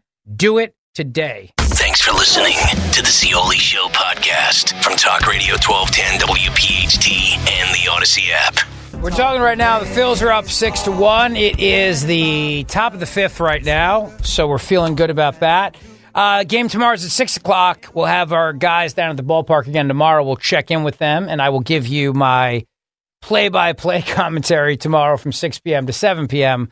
That has now become a Scioli postseason tradition here on the show. Henry's bell, my analysis, and how can you miss that possibly? Just riveting. How can anybody miss that? Since the Phils are not up right now, I'll tell you that there is a story I've been dying to get to. Henry sent it to me, actually. Thank you for that. The Gray Zone covers a lot of very interesting stuff that the corporate media does not talk about. And there's a story about how the United States of America is looking for regime change in Georgia. Not the state of Georgia, although that may happen too at some point. But Georgia, the one by Russia, and how this coup against Georgia's government could be in the works. And they point out that as Ukraine's counteroffensive fails, the West appears eager to open a new front in its proxy war. So on September 29th, in a disclosure ignored by the Western media, the entire Western media, the United States government-run Radio Free Europe's Russian language portal, Slobodna Europa, revealed that 3 foreign operatives have been summoned for questioning by the Georgian Security Service for allegedly assisting opposition elements to prepare a regime change scenario. And the thing about this is that it's looking like, according to the West, that the ruling Georgia party had been portrayed as a pro-Kremlin government. In reality, it's trying to revert to a long-standing policy of balancing between the East and the West. But you got a lot of warmonger neoconservatives out there who are saying that they have been insufficiently supportive of Ukraine and the proxy war. The Ukrainian elements are set to be involved in a possible color revolution. If such an operation succeeds, it would open a second front in that war on Russia's western flank. The development seemingly confirms warnings from local security officials earlier this September. They cautioned that a coup is being prepared in Georgia. And this is referring to the 2014 U.S.-backed color revolution, which toppled Ukraine's elected president and ushered in a pro-NATO government. The purported lead plotters are ethnic Georgians working for the Ukrainian government. A September 6 investigation by the Gray Zone revealed that Georgian Legion chief Muma Shovali essentially implicated in a false flag massacre of protesters, which was pivotal in unseating elected President Viktor Yanukovych. He apparently brought the shooters to Maidan Square to show some chaos by opening fire on crowds and provided sniper rifles for the purpose.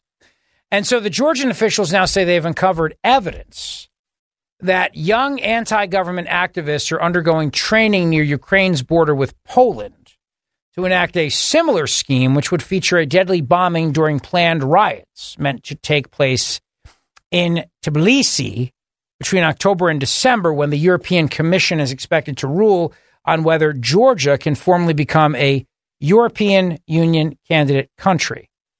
And the interesting part about this, of course, is that clearly the frontier would be opened up in a big, big way. So the author of this points out that as Ukraine's disastrous counteroffensive peters out, with only a few dozen square kilometers and tens of thousands of young men mutilated and dead to show for its efforts, the need to open a new front is more urgent than ever. And this comes also as the United States today announced, in the middle of everything that's going on in the Middle East, another aid package to Ukraine with more missiles, with more weapons, with more anti-aircraft weapons as well. So look for that to happen as well. But the thing about it, and I think this is very, very clear, is that the United States of America is doubling down on this proxy war in Ukraine. Nothing is going to change that. Even if events in the Middle East continue to escalate, they're still not in any way, shape, or form going to back away from that. We'll have more on that tomorrow for you, as I'm sure there'll be other developments. The other thing I wanted to mention before the show ends tonight is that Steve Scalise does not have the votes. I think Jim Jordan still has a shot here to become the speaker. There are people that just simply think Steve Scalise is too much of a representative of the old guard, and they're not going to go along with him. You need to get the 217, 218 number. Without that, you're not getting it. So that's the problem right now for Steve Scalise. Jim Jordan has a lot of allies, and Jim Jordan, I think, would be a fantastic speaker. So it may go to more than one ballot, obviously. And if it does go to more than one ballot, then you could see a pathway there for Jordan, because there are just some members of the Republican majority who've said under no circumstances will they back Scalise. Now, I like Scalise, but I understand the internal dynamics that are happening right now. And I think that people realize that, especially if the world is teetering on the brink of potential war, we need a guy in there who's not going to just be a rubber stamp for the pro-war side of the Republican Party. And I think that that's really what it comes down to. Plus, let's face it, Jim Jordan's a pit bull. So, all right, Bryce Harper's up at bat right now. The Phillies are up 6-1. Bryce is at bat, and we will be turning the show over to the great one, Mark Levin. Bryce just hit it, and it's going, and it's going, and it's going, and it is gone. No, did he get it? Did he catch it? He got it. It's gone. It's gone. Ring the bell. Ding it. Ding it. Ding it. Ding the bell. Boom. Bryce Harper. Rainmaker, baby. 7-1. What a great way to end the show. Great way. What a great way to end the show. Am I right? Let's do it. Rub it in Orlando Arcia's face. Look at that. Boom. 7-1 the Phils. Ding away, baby. Ding away. We'll see you tomorrow. Rich Cioli, weekday afternoons 3 to 7. Talk Radio 1210, WPHT, and on the free Odyssey app. Why? If you have T-Mobile 5G home internet, you might be hearing this a lot. Why? Every time your internet slows down during the busiest hours. Why? Because your network gives priority to cell phone users. Why? Good question. Why not switch to Cox Internet with 2 times faster download speeds than T-Mobile 5G home internet during peak hours? Okay. Stop the whys and visit cox.com/5G home for details. T-Mobile prioritizes certain T-Mobile phone users over home internet users during times of congestion. Celebrate and save at Ashley's Anniversary Sale. With Hot Buys, your choice of colors starting at just $3.99. Ashley Sleep mattresses starting at $2.50. Plus, receive a free adjustable base with select mattress purchases. And shop top mattress brands like Stearns & Foster, Tempur-Pedic, Purple, and Beautyrest Black with 60-month special financing. Only at Ashley. Subject to credit approval. No minimum purchase required. Minimum monthly payment, down payment, tax, and delivery may be required. See store for details. The national sales event is on at your Toyota dealer, making now the perfect time to get a great deal on a dependable new car. Like a legendary Camry, built for performance and available with all-wheel drive, you can count on your new Camry to get anywhere you need to go. And with available features like heated seats and a multimedia touchscreen, you can stay connected in comfort and style. Or check out an affordable and reliable Corolla with a trim for every lifestyle. From the hip and agile sedan to the sporty hatchback, there's a dependable Corolla built just for you. Plus, both Camrys and Corollas are available in hybrid models. So no matter your style, you can drive efficiently and affordably. And right now, your local Toyota dealer has more vehicles in stock and is making delivery on new vehicles almost every day. So visit your local Toyota dealer. And check out amazing national sales event deals on Camrys, Corollas, and more when you visit buyatoyota.com. Offers end April 1st. Toyota, let's go places.